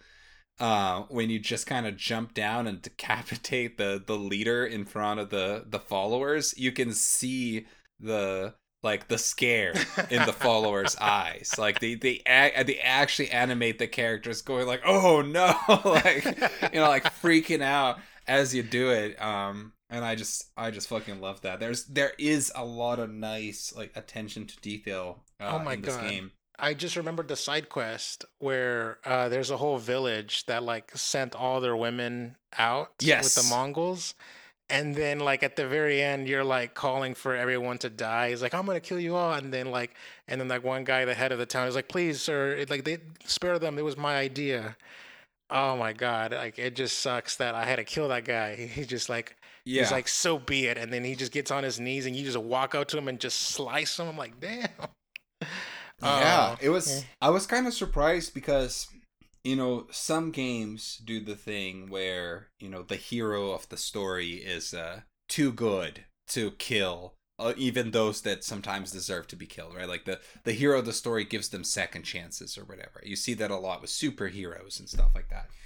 And Jin Sakai was not that kind of character. He really believed in punishment, right? Like you did this wrong thing. Your punishment is to die by my sword, and I'm gonna do it right now. I'm not gonna. It's fine. Like I'm not gonna lose sleep over this. You fucked up. Bye. And there's a few instances where they do that. I was surprised even in some actually prominent characters in the show that kind of ends. Oh, in the show, in the game. The No, movie, the game. it does feel like a movie at times. To be Yeah. fair, that where that happens. There was Um, one moment where Jin Sakai actually doesn't kill the person that deserves to yes. die. It was You in want to Act talk about One. that? Yeah, it was in Act One where the guy is pretending to be a samurai, Oh and yes, that's right. you're hunting him down. You chase him down, and then he's like, "All right, he caught him. Now it's time to all right, like I guess we got a duel. And he's like, all right, like, let's duel. And then before you do the first swing strike, he's like, all right, I give up. Like, please don't kill me. And I don't remember, like, does the game give you a choice to kill him or because I spared him. I don't remember if that was a choice or not. I don't remember. I think I did. I don't know if it was a choice, but I don't think I killed him either. So it might have just been what canonically happened there. Yeah. So he spared him, and then you go back and return to the women, and the woman was like, "Yeah, we knew he wasn't a samurai. We just played along." And I'm like, "What the hell?" I know. I was so confused by that one. I was like, "That's a little goofy. I don't think this really makes sense." I do want to say something that I didn't like with a lot of the side stuff was the rewards that you got, because so many times you got those charms, and I sort of felt like there weren't enough slots for the amount of charms that you get.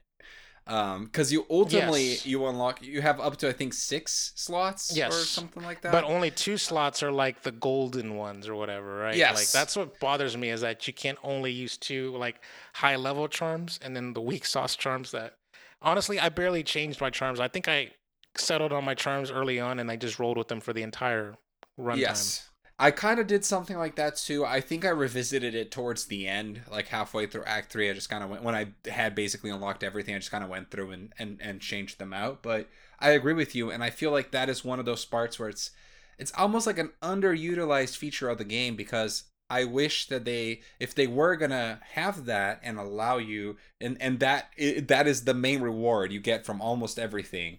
I wish that they would have you add them to other weapons, perhaps, like maybe your bow, like maybe if you could equip charms on your bow as well, or have different ones, like set it up so that these are the ones you use when you're doing stealth mode versus these are the ones when you're in the middle of combat or whatever, because a lot of them, they had different purposes. Like some of them were stealth, some of them were defense and attack, etc.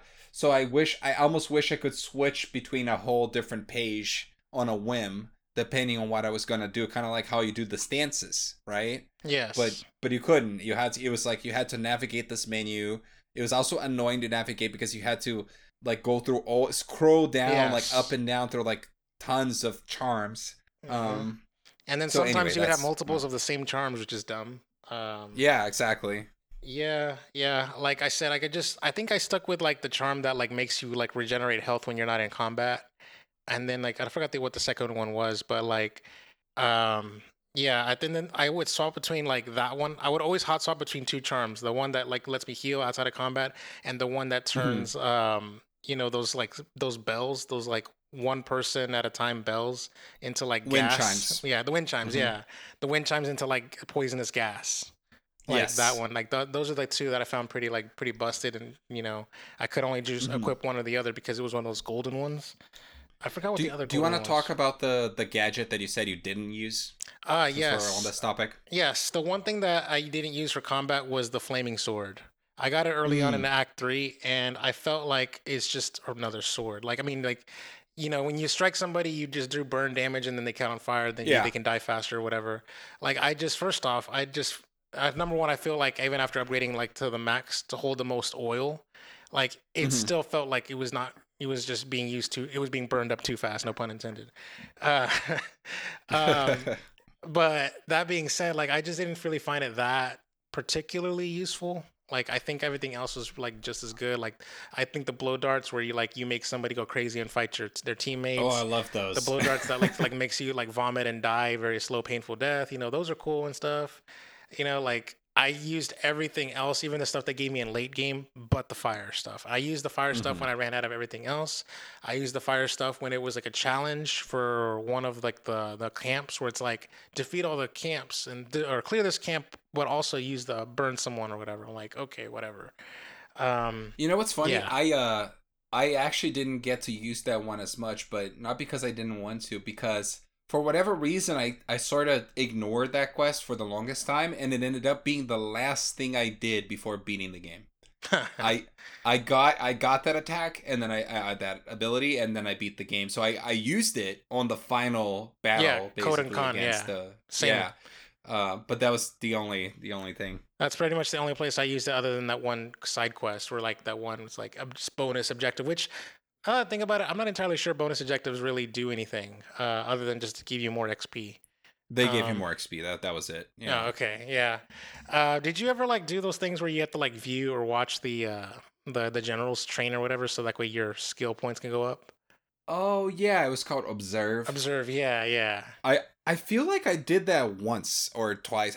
I think there must have been a mission where you had to do it, yeah. so they like so that they could teach you to do it. Mm-hmm. But no, I didn't actually find it Yeah, useful. I well, it's supposed to help you gain what is it, like your stance points faster or whatever.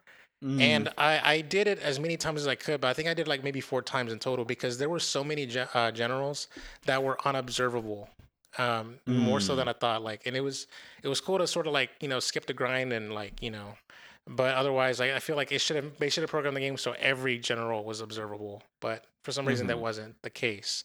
Um, what else I was gonna say? There was something else I was gonna say about the game, but I can't remember. I lost my train of thought. So I take I over. have I have lots still to guide the conversation Go for towards. it. So I want to talk about the horse for a second. Ah, damn. Your horse is a character in this game. You get to pick your horse and name him in the beginning. So first I gotta ask you, do what color horse did you pick and what you name him? I named him. I was a white horse, and I named. Am I talking about the very beginning? Your first horse, Yes, right? your first one. Yeah. Nobu. Oh, interesting. So I named mine Sora. I also picked the white horse, by the way. I named it Sora for I guess Kingdom Hearts. I don't know. I was like, sounds cool. And I it's think I that was thought it a. was. I think that was an option for me on the second horse, by the way. And that's what I was gonna say. Noble was my second horse. But throughout this game, right, you're going on this adventure with the horse, and you're always riding the same horse. I thought it was funny, by the way, that he could whistle and the horse would literally just teleport to like right behind you. Yeah, every time. They didn't do Every the time. Yes. yeah, they didn't do the thing where I think Zelda sometimes does this, where it's like, oh, the horse is not, Epona is not nearby or whatever. It was Yeah. like you could, I just, I it, I did it this made it thing. feel I did this very thing. video gamey. Go ahead. Yeah, I did this thing where like I climbed down a cliff, take a couple of steps forward, and then whistled. Yes, and the like horse is right there like magic. the horse Uh, is at the top of the cliff, and now he's at the bottom of the cliff. Yeah. yeah, it was just so funny in a game that they kind of prioritize like immersion and realism for so many other things. That was one thing where they were like, nah, we just want to make it convenient. The horse is always going to be there, and I think that was the right choice. So I'm glad they did that. It was nice that you could just get to do that. But you do kind of build this a little bit of an attachment to the horse throughout the story because they do kind of give you small like cutscenes and little moments, and Yeah. there Sleeping is dialogue. together. Yeah. Yes. There's And like then every time you write it, your character will say something akin to like one. There's one line that stood out yeah. to me, which is, one day we'll go for a peaceful ride or Yes, whatever, yeah, he right? said that. Yeah, I was about to say that. He's like, one day we'll just ride just for fun or whatever. Yeah, and then like yeah, there was like the ones like my favorite. That was a good animation where you finish this mission, you finish like like clearing a camp, and then like the horse is like all curled up like a little ball, and you're like laying on top of him like a pillow and stuff. Yes. And then like the way he like gets up and like circle spins, gets up. It's kind of cool. It reminds me of a dog, or like the times where like Hmm. he's just sort of like nudging you with his head, like very playfully and stuff. Like yeah, Nobu was so my first horse Nobu was so good, and then my second horse he was a black horse, and I named him Kage because he's a shadow, like Hmm. dark and stuff. So Yeah. yes, And we're talking about the second horse here because it's a in this big moment on act, I think it's at the end of act act two 2, slash beginning of act three. um Yes. or beginning of act 3, exactly. Your horse gets shot at and dies, and that was impactful for me. That was one of those things, and it's interesting. I almost just want to talk about that sequence as a whole because there's Ryuzo's story, right, that we didn't get to talk about yet. Yeah. And you have the showdown against Ryuzo, right?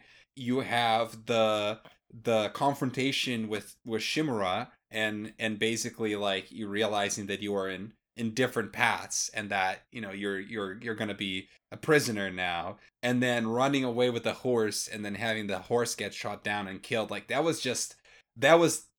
sequence. It's like, I don't know, like that hour moment of gameplay or whatever just wrecked me. That was the most impactful one of the most impactful moments of the story for me. Just like back to back to back, just getting your heart broken. Yeah. Yeah. I agree. And really hit it for me. Do you want to talk more about Ryozo's character? Ryozo is the guy that scummy likes. What is it? Shogun? Is it Shogun? The straw hat. The straw hats. Yeah. Oh man, what's kind of funny is like the game has a lot of dialogue choices and stuff where it's like X or circle or whatever. Like it's kind of, I think maybe in the back end it means nothing, right? But like I remember like, and so many times where like I was just trying to convince him to like see the light. It's like, this is the way. Ultimately, I'm pretty sure no matter what combination of dialogue I say, it's gonna be the way it is because it's kind of scripted. But like I definitely do remember feeling like, yeah, this is it's like kind of like that Obi-Wan Anakin, like, you were my brother, Anakin. Yeah. Yep. That was intense. Yeah, he was an interesting character. It's interesting when you look back at what you were doing on Act 1 in the game, and one of the things you have to do is go talk to Ryuzo and recruit the Straw Hats to help you. So it's interesting that you proceed to the showdown of Act 1, anticipating their help.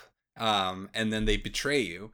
And then on Act 2, you're fighting Straw Hats all over the map and shit, and then you have the showdown against them at the end. And I was even surprised that they put it there, because I actually, you would have thought they would have left that for Act 3 as well. But going back to what we were saying before, they wanted this, like, these different impactful moments to be in different points of the game. And Act 2 is very much like Empire Strikes Back, the way that it ends. Everything going wrong, basically. It's just yeah, it kind of is. Another thing about like the gameplay of this game, it's like there's so much Legend of Zelda gameplay on this game if you think about it. Like you've got your magical flute, your like that changes the weather, like an ocarina. You can make it sunny, you can make it rainy, you can make it foggy and stuff. Once you learn a new song, kind of like Legend of Zelda. I did not use the flute like at all, man. Oh, when it was raining too much, I'd be like, fuck that. We're not gonna make it a sunny day, and I would just play the song of the song that makes you like the son of songs, whatever the fuck you call it. Because like I know like it's the Song of Storms because you can make it rain and stuff like that. But there's a sun song in Ocarina of Time where you can make it sunny. But anyways, yeah, I played that a lot. Apparently, I read it like I saw in a YouTube video where it's like the director of the game said in an interview where like he deliberately made the game have more storms towards the end the further you play, because you're being corrupted by using so much ghost abilities that you're impacting the harmony of the weather and stuff. So yeah, like I often try to clear the weather. You basically manually like playing that song, and you have like this rope thing with a hook claw thing, so you can swing kind of like in Wind Waker. Oh yeah, yeah. So you have that. There's so much to talk about with this game, honestly, because like all of those, like, so with the flute, I put both the flute and the bowing, so the things you could do with the little touchpad, right? You could make the wind, bring up the wind. I used that a lot. You could call the horse. I did that a lot. But the other two things, which were the flute and then bowing down, those are the things that I did not use pretty much at all in the entire playthrough. Interesting. Of the game. I bowed a lot. You can bow at shrines, and as a matter of fact, there's a hidden Easter eggs where if you bow at certain shrines and like animals come out, like frogs and stuff. Oh, that's cool. That's cool. I did not even know about that. There's hidden Easter eggs. There's also hidden dialogue where, like, if you bow at dead bodies and stuff like that, he'll say something. Wow. Yeah. I guess that those are features that I just kind of forgot, to be honest. Like, I just sort of played the game without remembering that they were there. But you mentioned the kind of like the hook shot stuff, right? And I think that's a good one to talk about too. Like the hook, Taka's character, climbing in the game in general. It is an important part of the gameplay experience. You get the climbing, the hook shot, the mountain horses, mountains, and hook shot. That's Legend of Zelda right there. Yeah, no, for sure. Yeah. And this is a game, by the way, where I did wish that I could climb everything Breath of the Wild style. Because there were, having to find the rock to jump on, or usually, especially when I wanted to go down, I was at the top of a cliff and I wanted to go down and kind of have to find the right place where like triggers the little prompt so that you can climb down and stuff. Like that was a little inconvenient at times. I did just use the shit out of fast travel, to be honest, so it wasn't that big a deal, but I did at times wish that I could use those things more. But it was fun. It was nice the way they implemented the hook thing. It was more like, it wasn't as much a consistent mechanic that you could use throughout the experience. It was sort of more like something that was specifically used for certain missions, I felt like. But it added. Did you like those side missions where you have to go to pray at a shrine, but they're so out of the way that you have to Yes, find the hidden path? They're basically. I call them like the platforming missions, basically. Little like platforming segments. Yeah, I didn't do all of those, but the ones I did, I liked them. They were not super difficult. Like you could easily sort of find the golden path relatively easily. At least the ones that I did do. But yeah, you get this hook shot early in Act 1. It is built by the character of Taka, who is Yuna's brother. Who's a blacksmith and stuff. You get to save him first to help her, and then he builds you the thing to help you climb the castle and save Lord Shimura. So do you want to say anything about before getting the hook shot? You killed like a bunch of Mongols in front of a whole town, and then there's a cutscene where like there's this one. By the way, I don't know why I'm very sadistic, but I got a lot of pleasure in those scenes where like a guy is crawling for his life, and then you just take the sword and just stab him one last time. But yeah, at every time that happened, I would just basically just like end suffering like immediately. But then there's that one scene that happened. It's a cut scene, and you do that in front of a whole town, and then the whole town is like scared of you. It's like, oh my god, and stuff like that. It's so funny.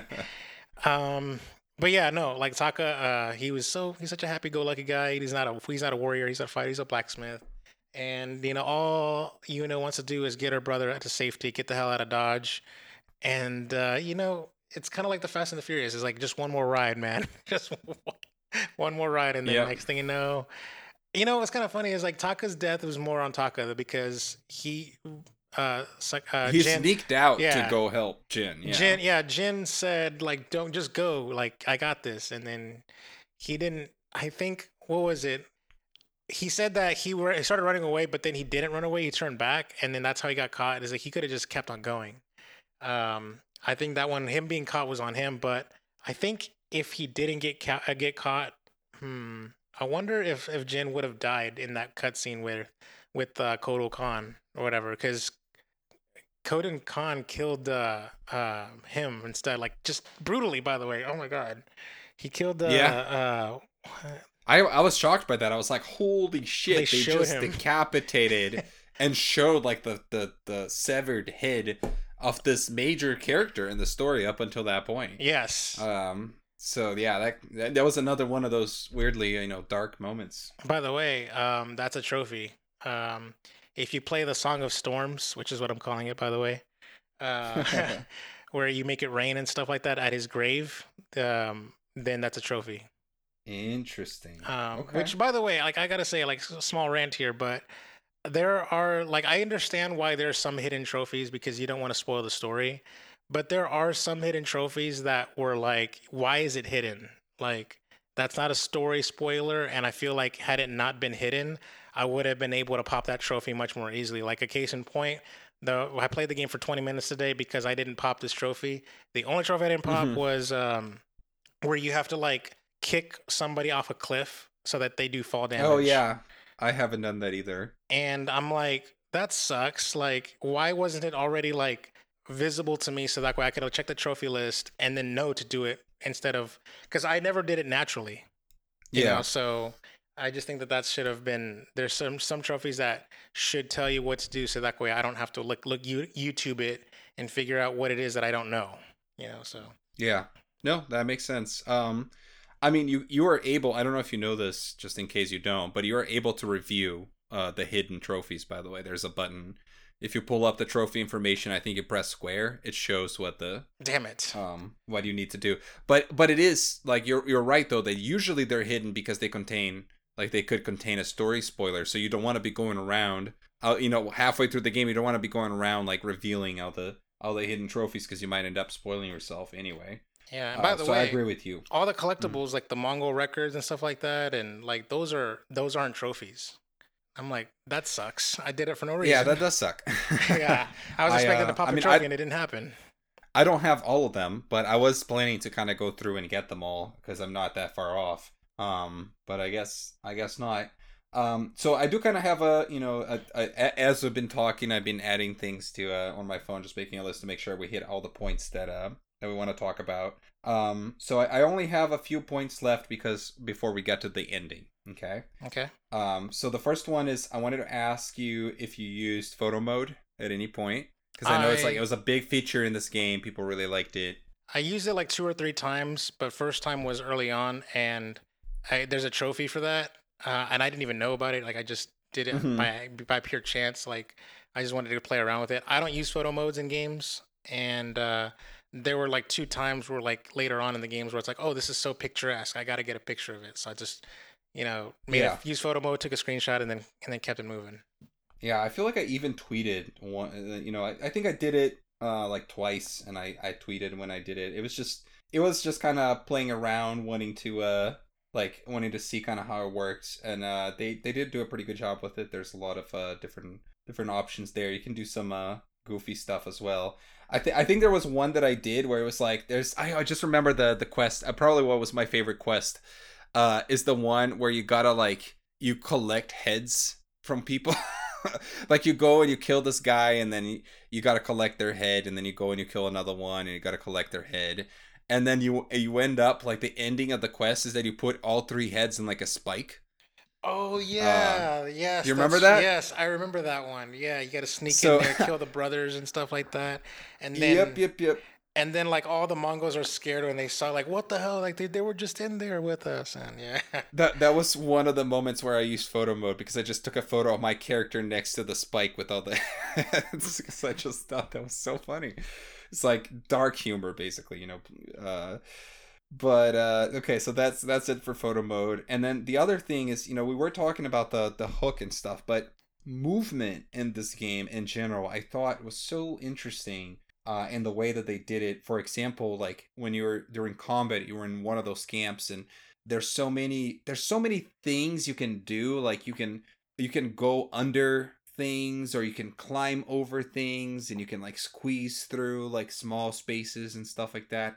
And I liked the amount of attention to detail that went into that as well, so that you always felt like you had different options on the way you approached an encounter because of like kind of your arsenal, not just of you didn't just have an arsenal of abilities and gadgets, but also of movement options. Yeah. Where sometimes you could go, like, oh yeah, I'm gonna squeeze through this little hole and get on the other side, and then I'm gonna hide on the grass, and I'm gonna climb over. Like use the hook so that I can more easily climb over this house and then cross through the little like tightrope between the 2 buildings and stuff like that. You know how like when the game was coming out and they were doing their video game marketing and stuff, and they're like, you can take on the camp in any way you see fit, like like different play styles and stuff like that. Like literally, it's that like I feel like that was a good realization of that what is that thing where like it's so cliche, that stupid thing that like buzzwords is like, yeah, you can do in your play style and stuff like that. Like yeah, that for me, it was pretty much a situation where like, ooh, I'm gonna stealth the shit out of this and not get caught, Yeah. No, I've definitely felt that there was enough tools to give you a lot of options on how to approach your encounters, and I alternated. Sometimes I did it more stealthily. Sometimes I kept trying to like kill enemies from above. Sometimes I was more like just kind of using a lot of gadgets, and sometimes I would just go the old school samurai way with the what's it called, the standoff. Yeah. Just stand off, especially after you unlock the Sakai clan armor that And you gives get you to extra. five. Yeah. Yeah, and then just kind of go through them that way. Which armor did you what was your favorite armor to use, by the way, or which ones did you use the most? I use the Traveler the most because I always wanted to find the records and stuff, and I was too lazy to go to something else. But I would deliberately go out of my way when I'm on the open world, like just traveling, and I would see like a clan or like a group of Mongols just traveling on horseback or whatever. I would quickly like Hmm. toggle to and change the my armor to the Sakai armor, so that way I can just Hmm. use the standoff and kill them all in one go without having to fight them. Yep, absolutely. I actually switched between a few different armors a lot. I used both of those, but then I also used the Ronin attire in the beginning because it's better for stealth, and then eventually I started using the ghost armor for that. And I think all of the other Less ones, kills yeah, necessary to get to ghost stance. Yeah. yes, there's that. And I think I used all of them at least like once or twice a little bit. Whenever I would unlock a new piece of armor, I would use it a little bit just kind of for fun, to make sure I tried them all, I guess. All right, let's and also I wish that you could buy some kind of repel like the item in Pokemon or whatever, so that because those search parties did feel like Zubats Zubats in a cave at certain Oh my points in the god. game. Yeah, they were a little inconvenient because I'm trying to go somewhere and they're like sort of standing in my way and stuff. Yep. Actually, I thought of a little mini negative that I kind of wish to vent out. Throw The it at me. the game's flower economy is a little too much, and I'm gonna say Yes. that I'm the type of person that wants to unlock every skin. What do you call it? Like, what do they call it? Like every color.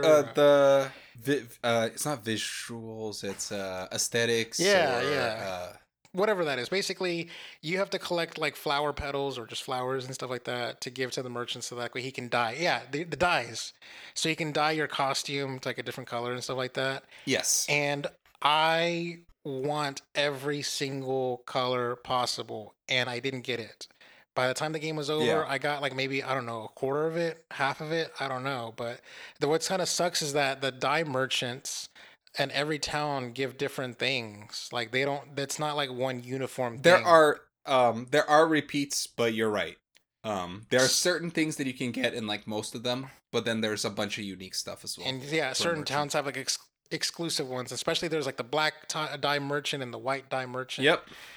And then on top of that, like there's like this merchant has these colors, and then that merchant over there has these colors, but they're not like. I kind of wish there were more Pokemon in the sense of like where you go to one mart and then you have all the items, at all Yeah. times. Or maybe there could have been like one merchant in the game that you knew had everything, right? Or Yes, something like that. yes, I agree. I think that whole and I think it was cosmetics, the word that maybe we were yes, thinking of, at yes. least the word that I was Cosmetics. thinking Yeah, of. cosmetics. Yeah. I kind of felt like that part of the game seemed like a little bit of an afterthought as well. I thought it was a little weird, even with the dialogue. Like when you find the special merchants, they're like, "Oh, if you bring me the right materials, I'm the only one that can do this thing." But then you're just giving them the same flowers you give to every other merchant. So it almost, to me, it felt a little weird. Like I almost wish that those were like little quests instead, where you're supposed to like bring certain materials instead to get certain things, and it felt a little arbitrary that you're just finding all these random flowers throughout the world and that's just the currency basically. Yeah, like Yeah, I honestly, like the flowers were too much. Like I think the most expensive item should be 5 flowers, not 20. Um, yeah, there's a lot of because it flowers. It's like took 10 or 15 or whatever. It takes a long time to get that many flowers. The game doesn't just give you flowers out the ass, you know? yeah, what's funny is that I did not, like, for the first like 40 hours that I played this game, I did not buy a single cosmetic. And then I was like, okay, let me go do that. And then I was able to buy so much because I had accumulated like, over 100 flowers or whatever. I was just buying them, buying them, buying them.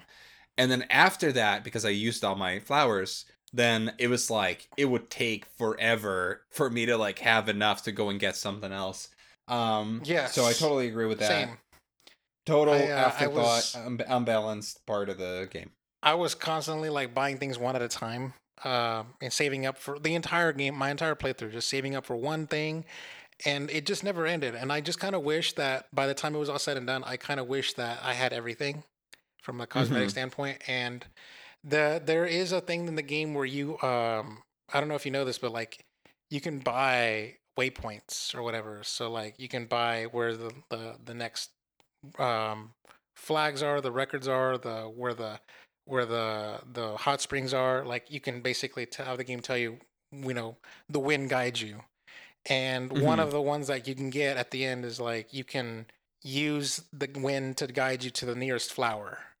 And I did Mm. that for like 5 minutes, and I got like 10 flowers, like in like back to back to back. And it would feel like, having already beat the game, it would feel like I would need to spend like 2-3 hours just farming flowers just to maybe get all the cosmetics. And I don't know if it's Yeah. worth doing that. And I barely mess with the cosmetics, by the way. I mean, I did.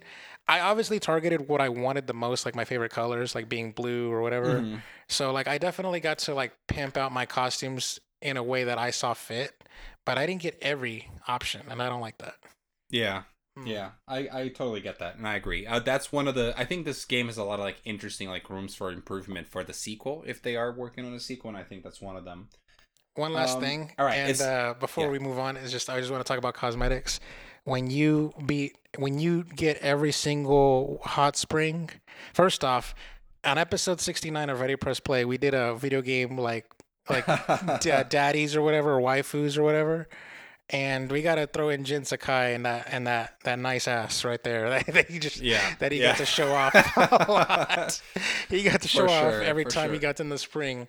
So that's like we gotta nick somebody and add in Jin. Dude, Okay. I thought that was so goofy the first time I saw it because it's like you're in the middle of this war, right? Like this your island has been, taken over by these Mongols, and this game is like super serious and dark, and then you find like, a hot spring. Oh, let me get completely naked and just go chill here for a second. And then he's like chilling in there, and then it's like, choose two things to reflect about, and then it's like, Kenji sake is very yummy. It's like maximum health increase. It's just there's some of those sequences that almost look comical if you just kind of took that moment out of context. You know what I mean?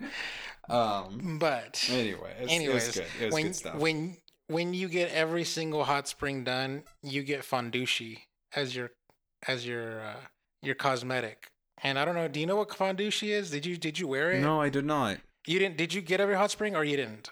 No, I guess I did not. Okay. I don't remember. All Yeah. right. Well, when you get every single hot spring, fondushi is basically like this loincloth that like the Japanese would wear, and they would wrap it around them, and it's basically like their underwear, like just wearing nothing but underwear, like less than Oh, that, that's like really funny. less than that. So like cheeks, like some of your ass cheeks are showing through it, and Uh huh. literally another Breath of the Wild comparison, because in the game in Breath of the Wild you're in basically boxer briefs, and in this game you're in fondushi.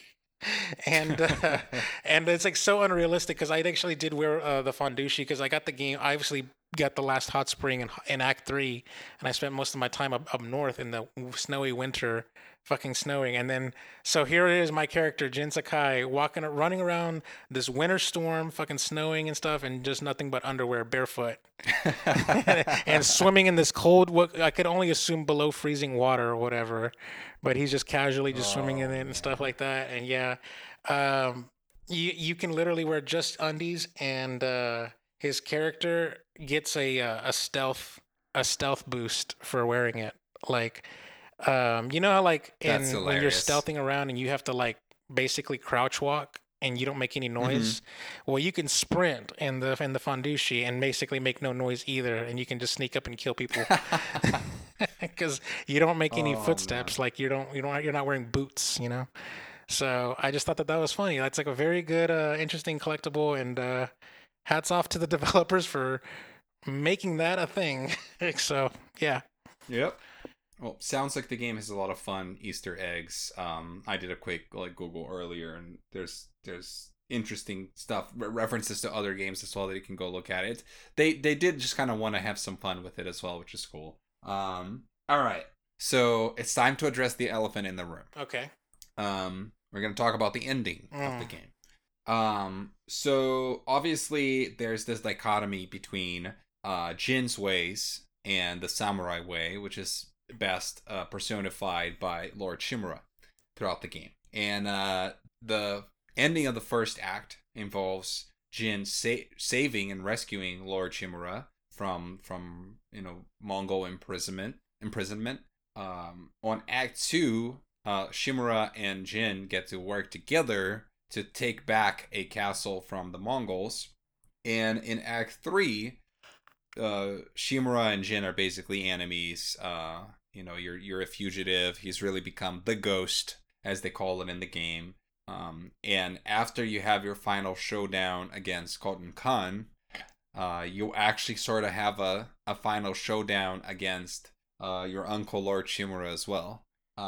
So where do you want to? Which, by the way, take this? Like, I actually thought that the game would end during the Khotun Khan I'm saying that. Yes, yeah, I thought the game was ending there because the game was like balls to the wall with action, so much scripting, and like you have to duel with him first, and then you have to fight everyone wave after wave, and he's part of the fight. Like, it's a great ending right there, by the way. Yeah. Like I would have thought that would have been a great way to end the game. You're like, you duel him, and I was like, oh, this is kind of cool because like you got to duel so many other characters throughout the game, and then now you're dueling, Khotun Khan, and that makes sense. But then when you beat him, you don't fully beat him, and then the thing that I liked about the sequence after that is that then, because in the duels, they're very minimalistic. You can only use your basic combat abilities.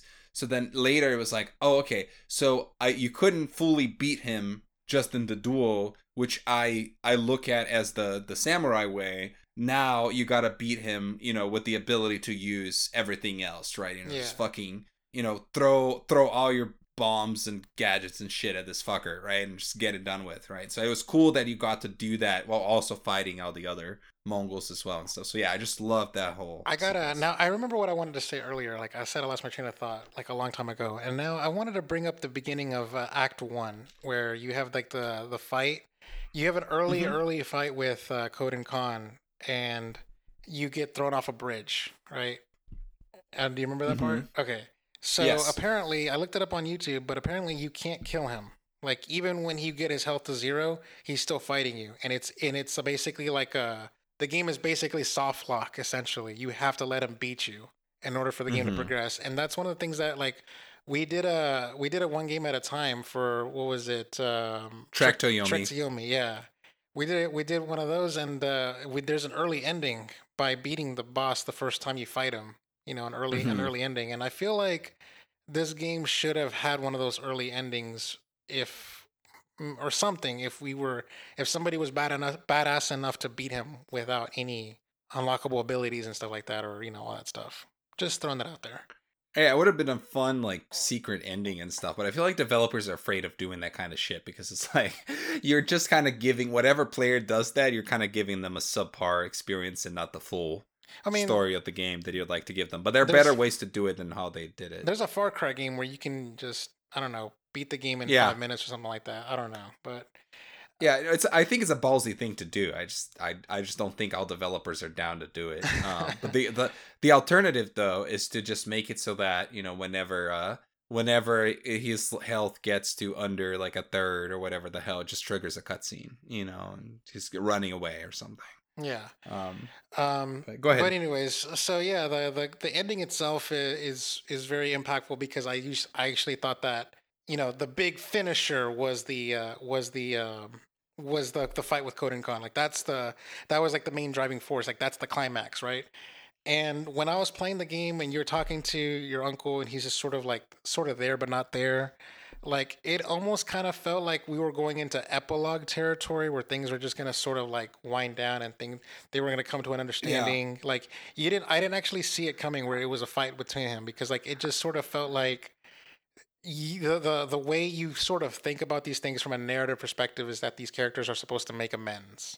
Yeah, and that didn't quite happen the way you think that way, and it was such an interesting like little dialogue choice that Sakai had, where he's like when Shimura says that you have no honor, and then he replies back, and you are a slave to it, So like, that just sort of, it just sort of hits you in the feels, and it just sort of feels like you're in this like gridlock where no one's right and no one's wrong, in my opinion. Like I don't think this game would have ended in a situation where if Sakai did the honorable thing and played it with no ghosts at all, he would never have rescued his uncle. The island would have Yeah. fallen into a Mongol rule. Yeah, absolutely. Um, I think that's the interesting thing to think about, which is that what justifies Sakai's journey is the fact that the samurai lost. Like, they lost to the Mongols. The island was lost. Like, from the beginning of the game, the island is lost. There's nothing they can do.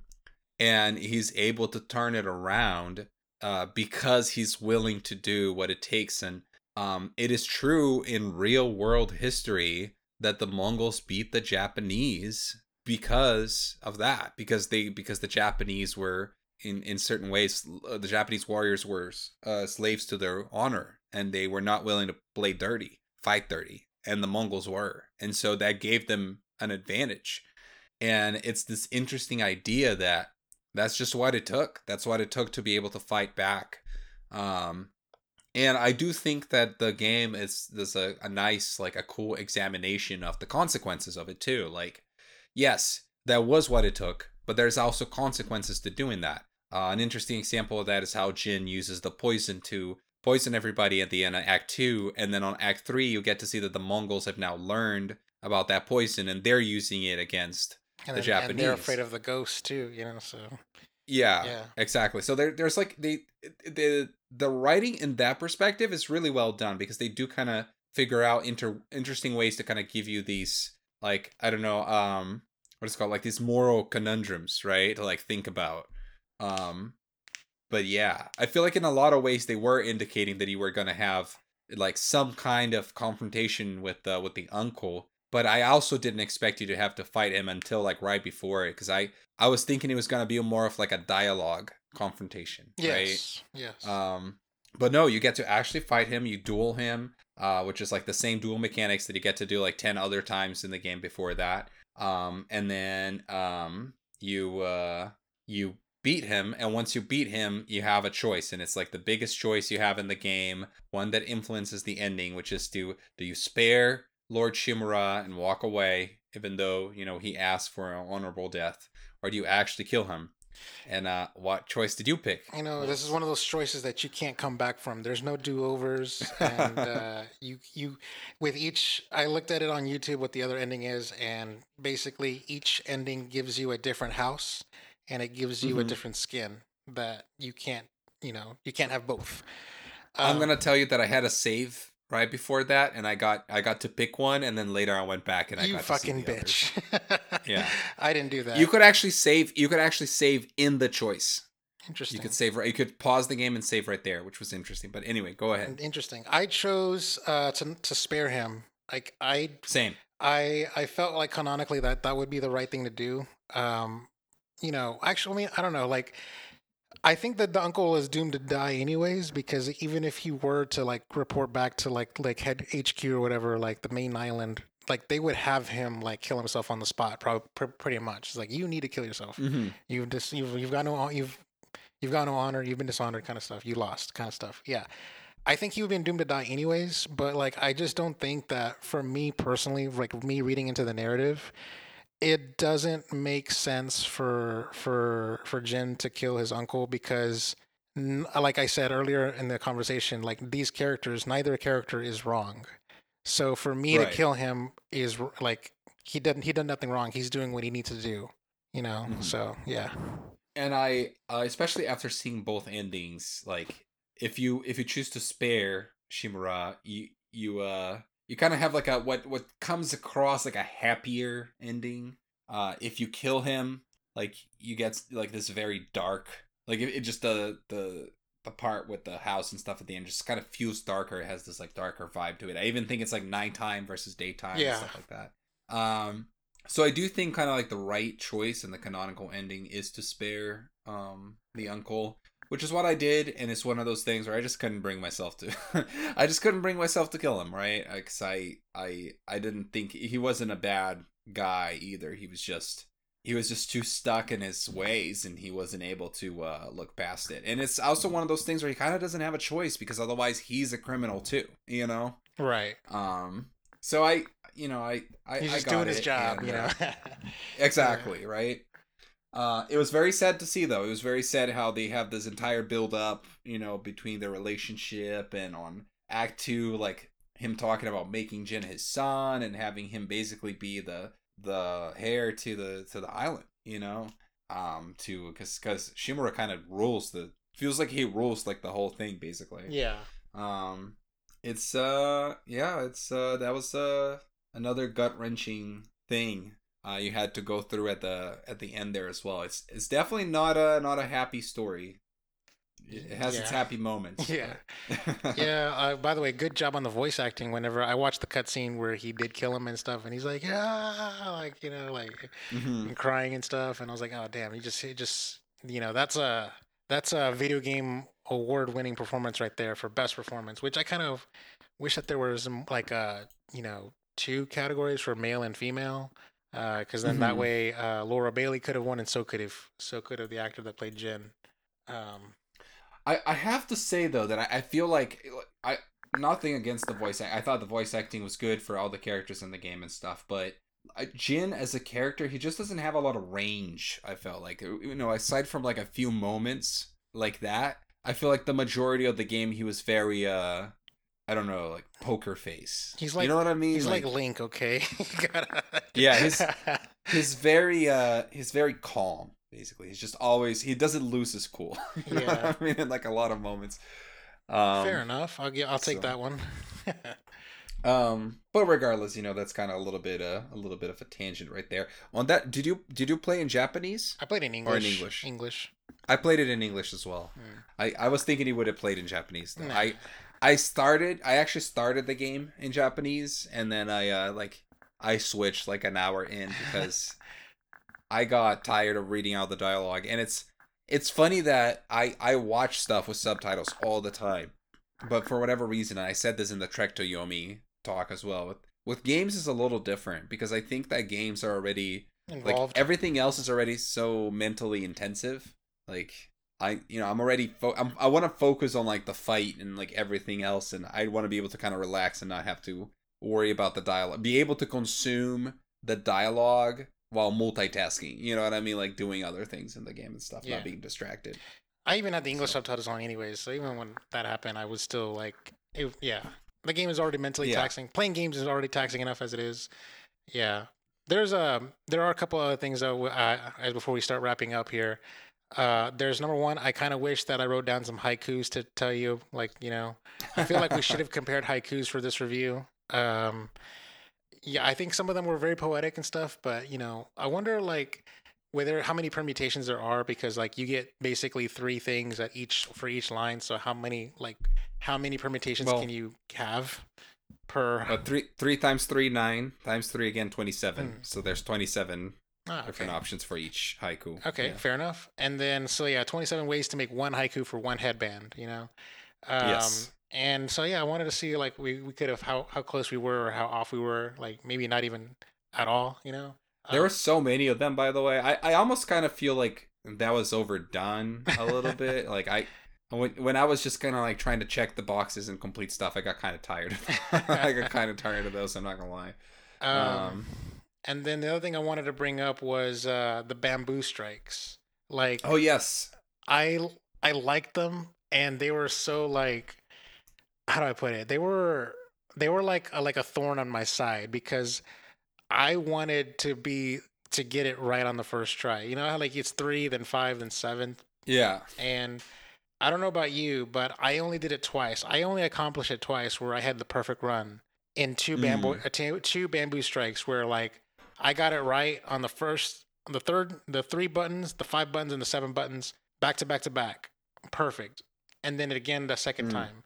That happened twice, and then every single time, especially on the seven button press, like I would do it like five, six, seven, 8 times or 10 times until I finally got it right. I don't know about you, but how did you fare? Uh, I didn't track it, but I feel like I did well. I actually like, especially towards the end of the game, I feel like I did not struggle with those too much. I would pretty much just go in there and do them. Oh man. So I don't know why. I would expect it to be the other way around because you're the fighting game guy. But no, I didn't really. I don't know. I There were some that I messed up and I would have to do again, but I feel like there were multiple where I was able to just kind of do it at once. I can't. I'm not really good at Simon Says on controllers, by the way. Like in general, like something about Mm-hmm. my way my brain is wired. Like I can't just do like L1 circle triangle, like that kind of in quick succession. I have to sort of think about it with Yeah. each press. And then like with sometimes it'd be like you took too long or whatever, or when I'm trying to like rush it and stuff, like you pressed the wrong button. So yeah. You know what? There was one that fucked me up a little bit, which was the one where it was like it repeated the same button a lot. It was like X X X X X square triangle or something like that. And for whatever Fair reason, enough. I just kept doing like I would do like one more or one less, like out the X or whatever. Um, but yeah, it was a cool little like I don't know, like there are a lot of like tiny little like palette cleansers in the game. With things like that, you can kind of tell the way the game is like intended to be played, which is like, oh, you go and you do a story mission, then you go and you do a side quest, then you go and you do a bamboo strike, then you go and you do a, like a fox den and stuff, and then you go and you do the next story mission. You, And, uh, actually, I did manage to find one fox den without having to find the fox. Did that oh happen to you? yeah, Just one time. uh, That I happened just once I by think it accident. did. Yeah, especially with because they would give you the musical cue anyway too. Yeah. I think that I did get it once, and I think I remember that the fox just teleported. Like the fox Yes. was just there. Yes. Anyway, That's right? exactly what Yeah. happens. So you've prayed at it, and the fox just teleported, and he's right there. But yeah, that actually happened once, and I'm like, oh, that's cool. That's interesting. I At the will at the very end. go Go for ahead. it. At the very end of the game, when you get your house and stuff, like in the woods, it is interesting that you can get to different houses in different locations, with different names depending on the ending. Hmm. But did you go through the house and interact with everything you could? Yes, it's all the interactables that you collected during your time in the game. Yeah, because I really liked that part, like because it was almost like a nice like wrap up to Hmm. everything and like a nice like nod to everything you did. He's going through and it's like, oh yeah, this is from Yuna or whatever, and this is from Taka, and like there's little stories with all the characters, and it made my heart happy. It was like I think that if they ended on the Lord Shimura confrontation, it would be too dark or too sad an ending. So I think that bit with the house and then encountering Yuna and stuff kind of helped like make it a little bit on the upside, I guess. And I do love that you're able to just kind of go out and play the game. Like so many of these games, what they'll do is like if you want to get more collectibles after you beat it, you have to when you play it, you play from the save. You have to play from the last autosave or whatever right before the boss fight, Yes. and instead in this game they're just like, no, you did it, just go and explore the world, do whatever you want to do. Get these leftover So Mongols and stuff like that. The yeah. game also lets you replay like camps and stuff where you can just basically reload it as if you didn't clear it. Hmm. I think that's really cool. I like the Straw Hat fights for some reason. I don't know why, but they're always just sitting there, standing there Yes. waiting for you at this most like some of them were like in this flower field and shit like that, or in the water. It's like, oh damn, it's so beautifully staged and stuff like that. But yeah, It was cool. they did They that. had little different personalities as well, by the way. Yes. Like there was one guy that looked like he didn't want to fight or whatever, or Yeah. somebody else was like killing other people while waiting for you, and yeah. Yeah. So I just think that was really cool. That shout out to that, and also being able to replay them. But yeah, ultimately, like I think I rolled credits at like almost exactly at 60 hours, and then it took me like an extra hour of just collecting, or an hour or two of just collecting collectibles and trophy hunting. Yeah. So ultimately, yeah, it was definitely for me. I think it was worth the platinum. I kind of wish that for this review that we got to interact with the multiplayer stuff. We never did. Um, but whatever. I mean, this is just a review of the game itself. We don't need to talk about the what is it, the legend stuff or whatever. So Yeah, that I think that even was added later, right? And yeah, The other thing too, if you play on the director's cut, is that it includes. I don't know if your version of the game had this actually. There's an expansion or a DLC Yeah, the that's DLC called the island. Iki. Yeah. Yeah, the Iki Island, and I almost, I almost went into that by accident because Fast travel. you can kick it off like at any point during Act 2. Is just like there's just a part in the map where like it kicks off that quest, and you started by I started it by accident because I was just passing by.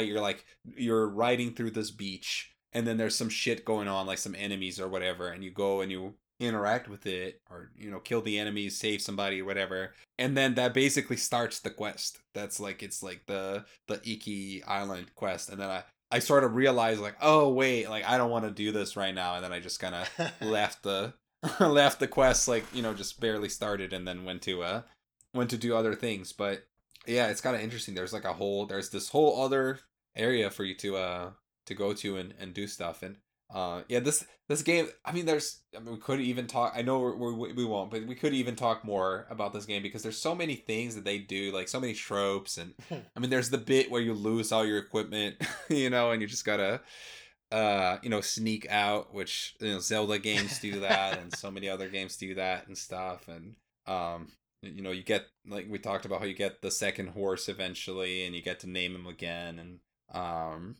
a character that we didn't talk about is Yuriko. It also has some quests. She's like the house maiden or something for the Sakai family. That was interesting as well. She was losing her mind. Oh man. Yeah, that was a sad one at the end too. I was kind of wondering with that one, like it almost seemed to hint like she might have had some kind of weird relationship with Jin's father. Yeah. Like a lover, like a mistress kind of thing going on. Yeah. Yeah, I don't know for sure, but there was something odd there. That she seemed very close to him, and she was confusing Jin with him and stuff. Mm-hmm. But overall, just there's so much to this game. I think it's definitely worth it. Worth the playthrough. It is really good. We did dissect pretty much all the negatives in it, but ultimately, I feel like all of that together just doesn't bring it down that much, because what the game gets right, it gets really right. And I even think I came out of this conversation feeling more positive about the story than I did in the beginning, because there are a lot of cool moments, especially towards the second half, I think, of the game story wise. So yeah, it's a marvelous yeah. it's a marvelous game for us. We're in agreement. But yes. Yeah, absolutely. Well, Lewis, anything else? No, I threw it all down. I laid it all out on the floor, and I actually pulled up a notepad on my computer and started like jotting down stuff that I wanted to cover, and everything's been crossed off my list. Awesome sauce. So this has been great. It is time to end. Thank you so much for joining us for the third episode of One Game at a Time. Don't forget to subscribe, give us a nice review, and tell your friends about the show. You can find the podcast at Ready Press Play on Twitter. I'm on Twitter at PowerUpDan, and Lewis at Chocolaka88. We come back in probably a few weeks or something with Stray. That's our tentative next game. See you next time. Bye-bye. Peace.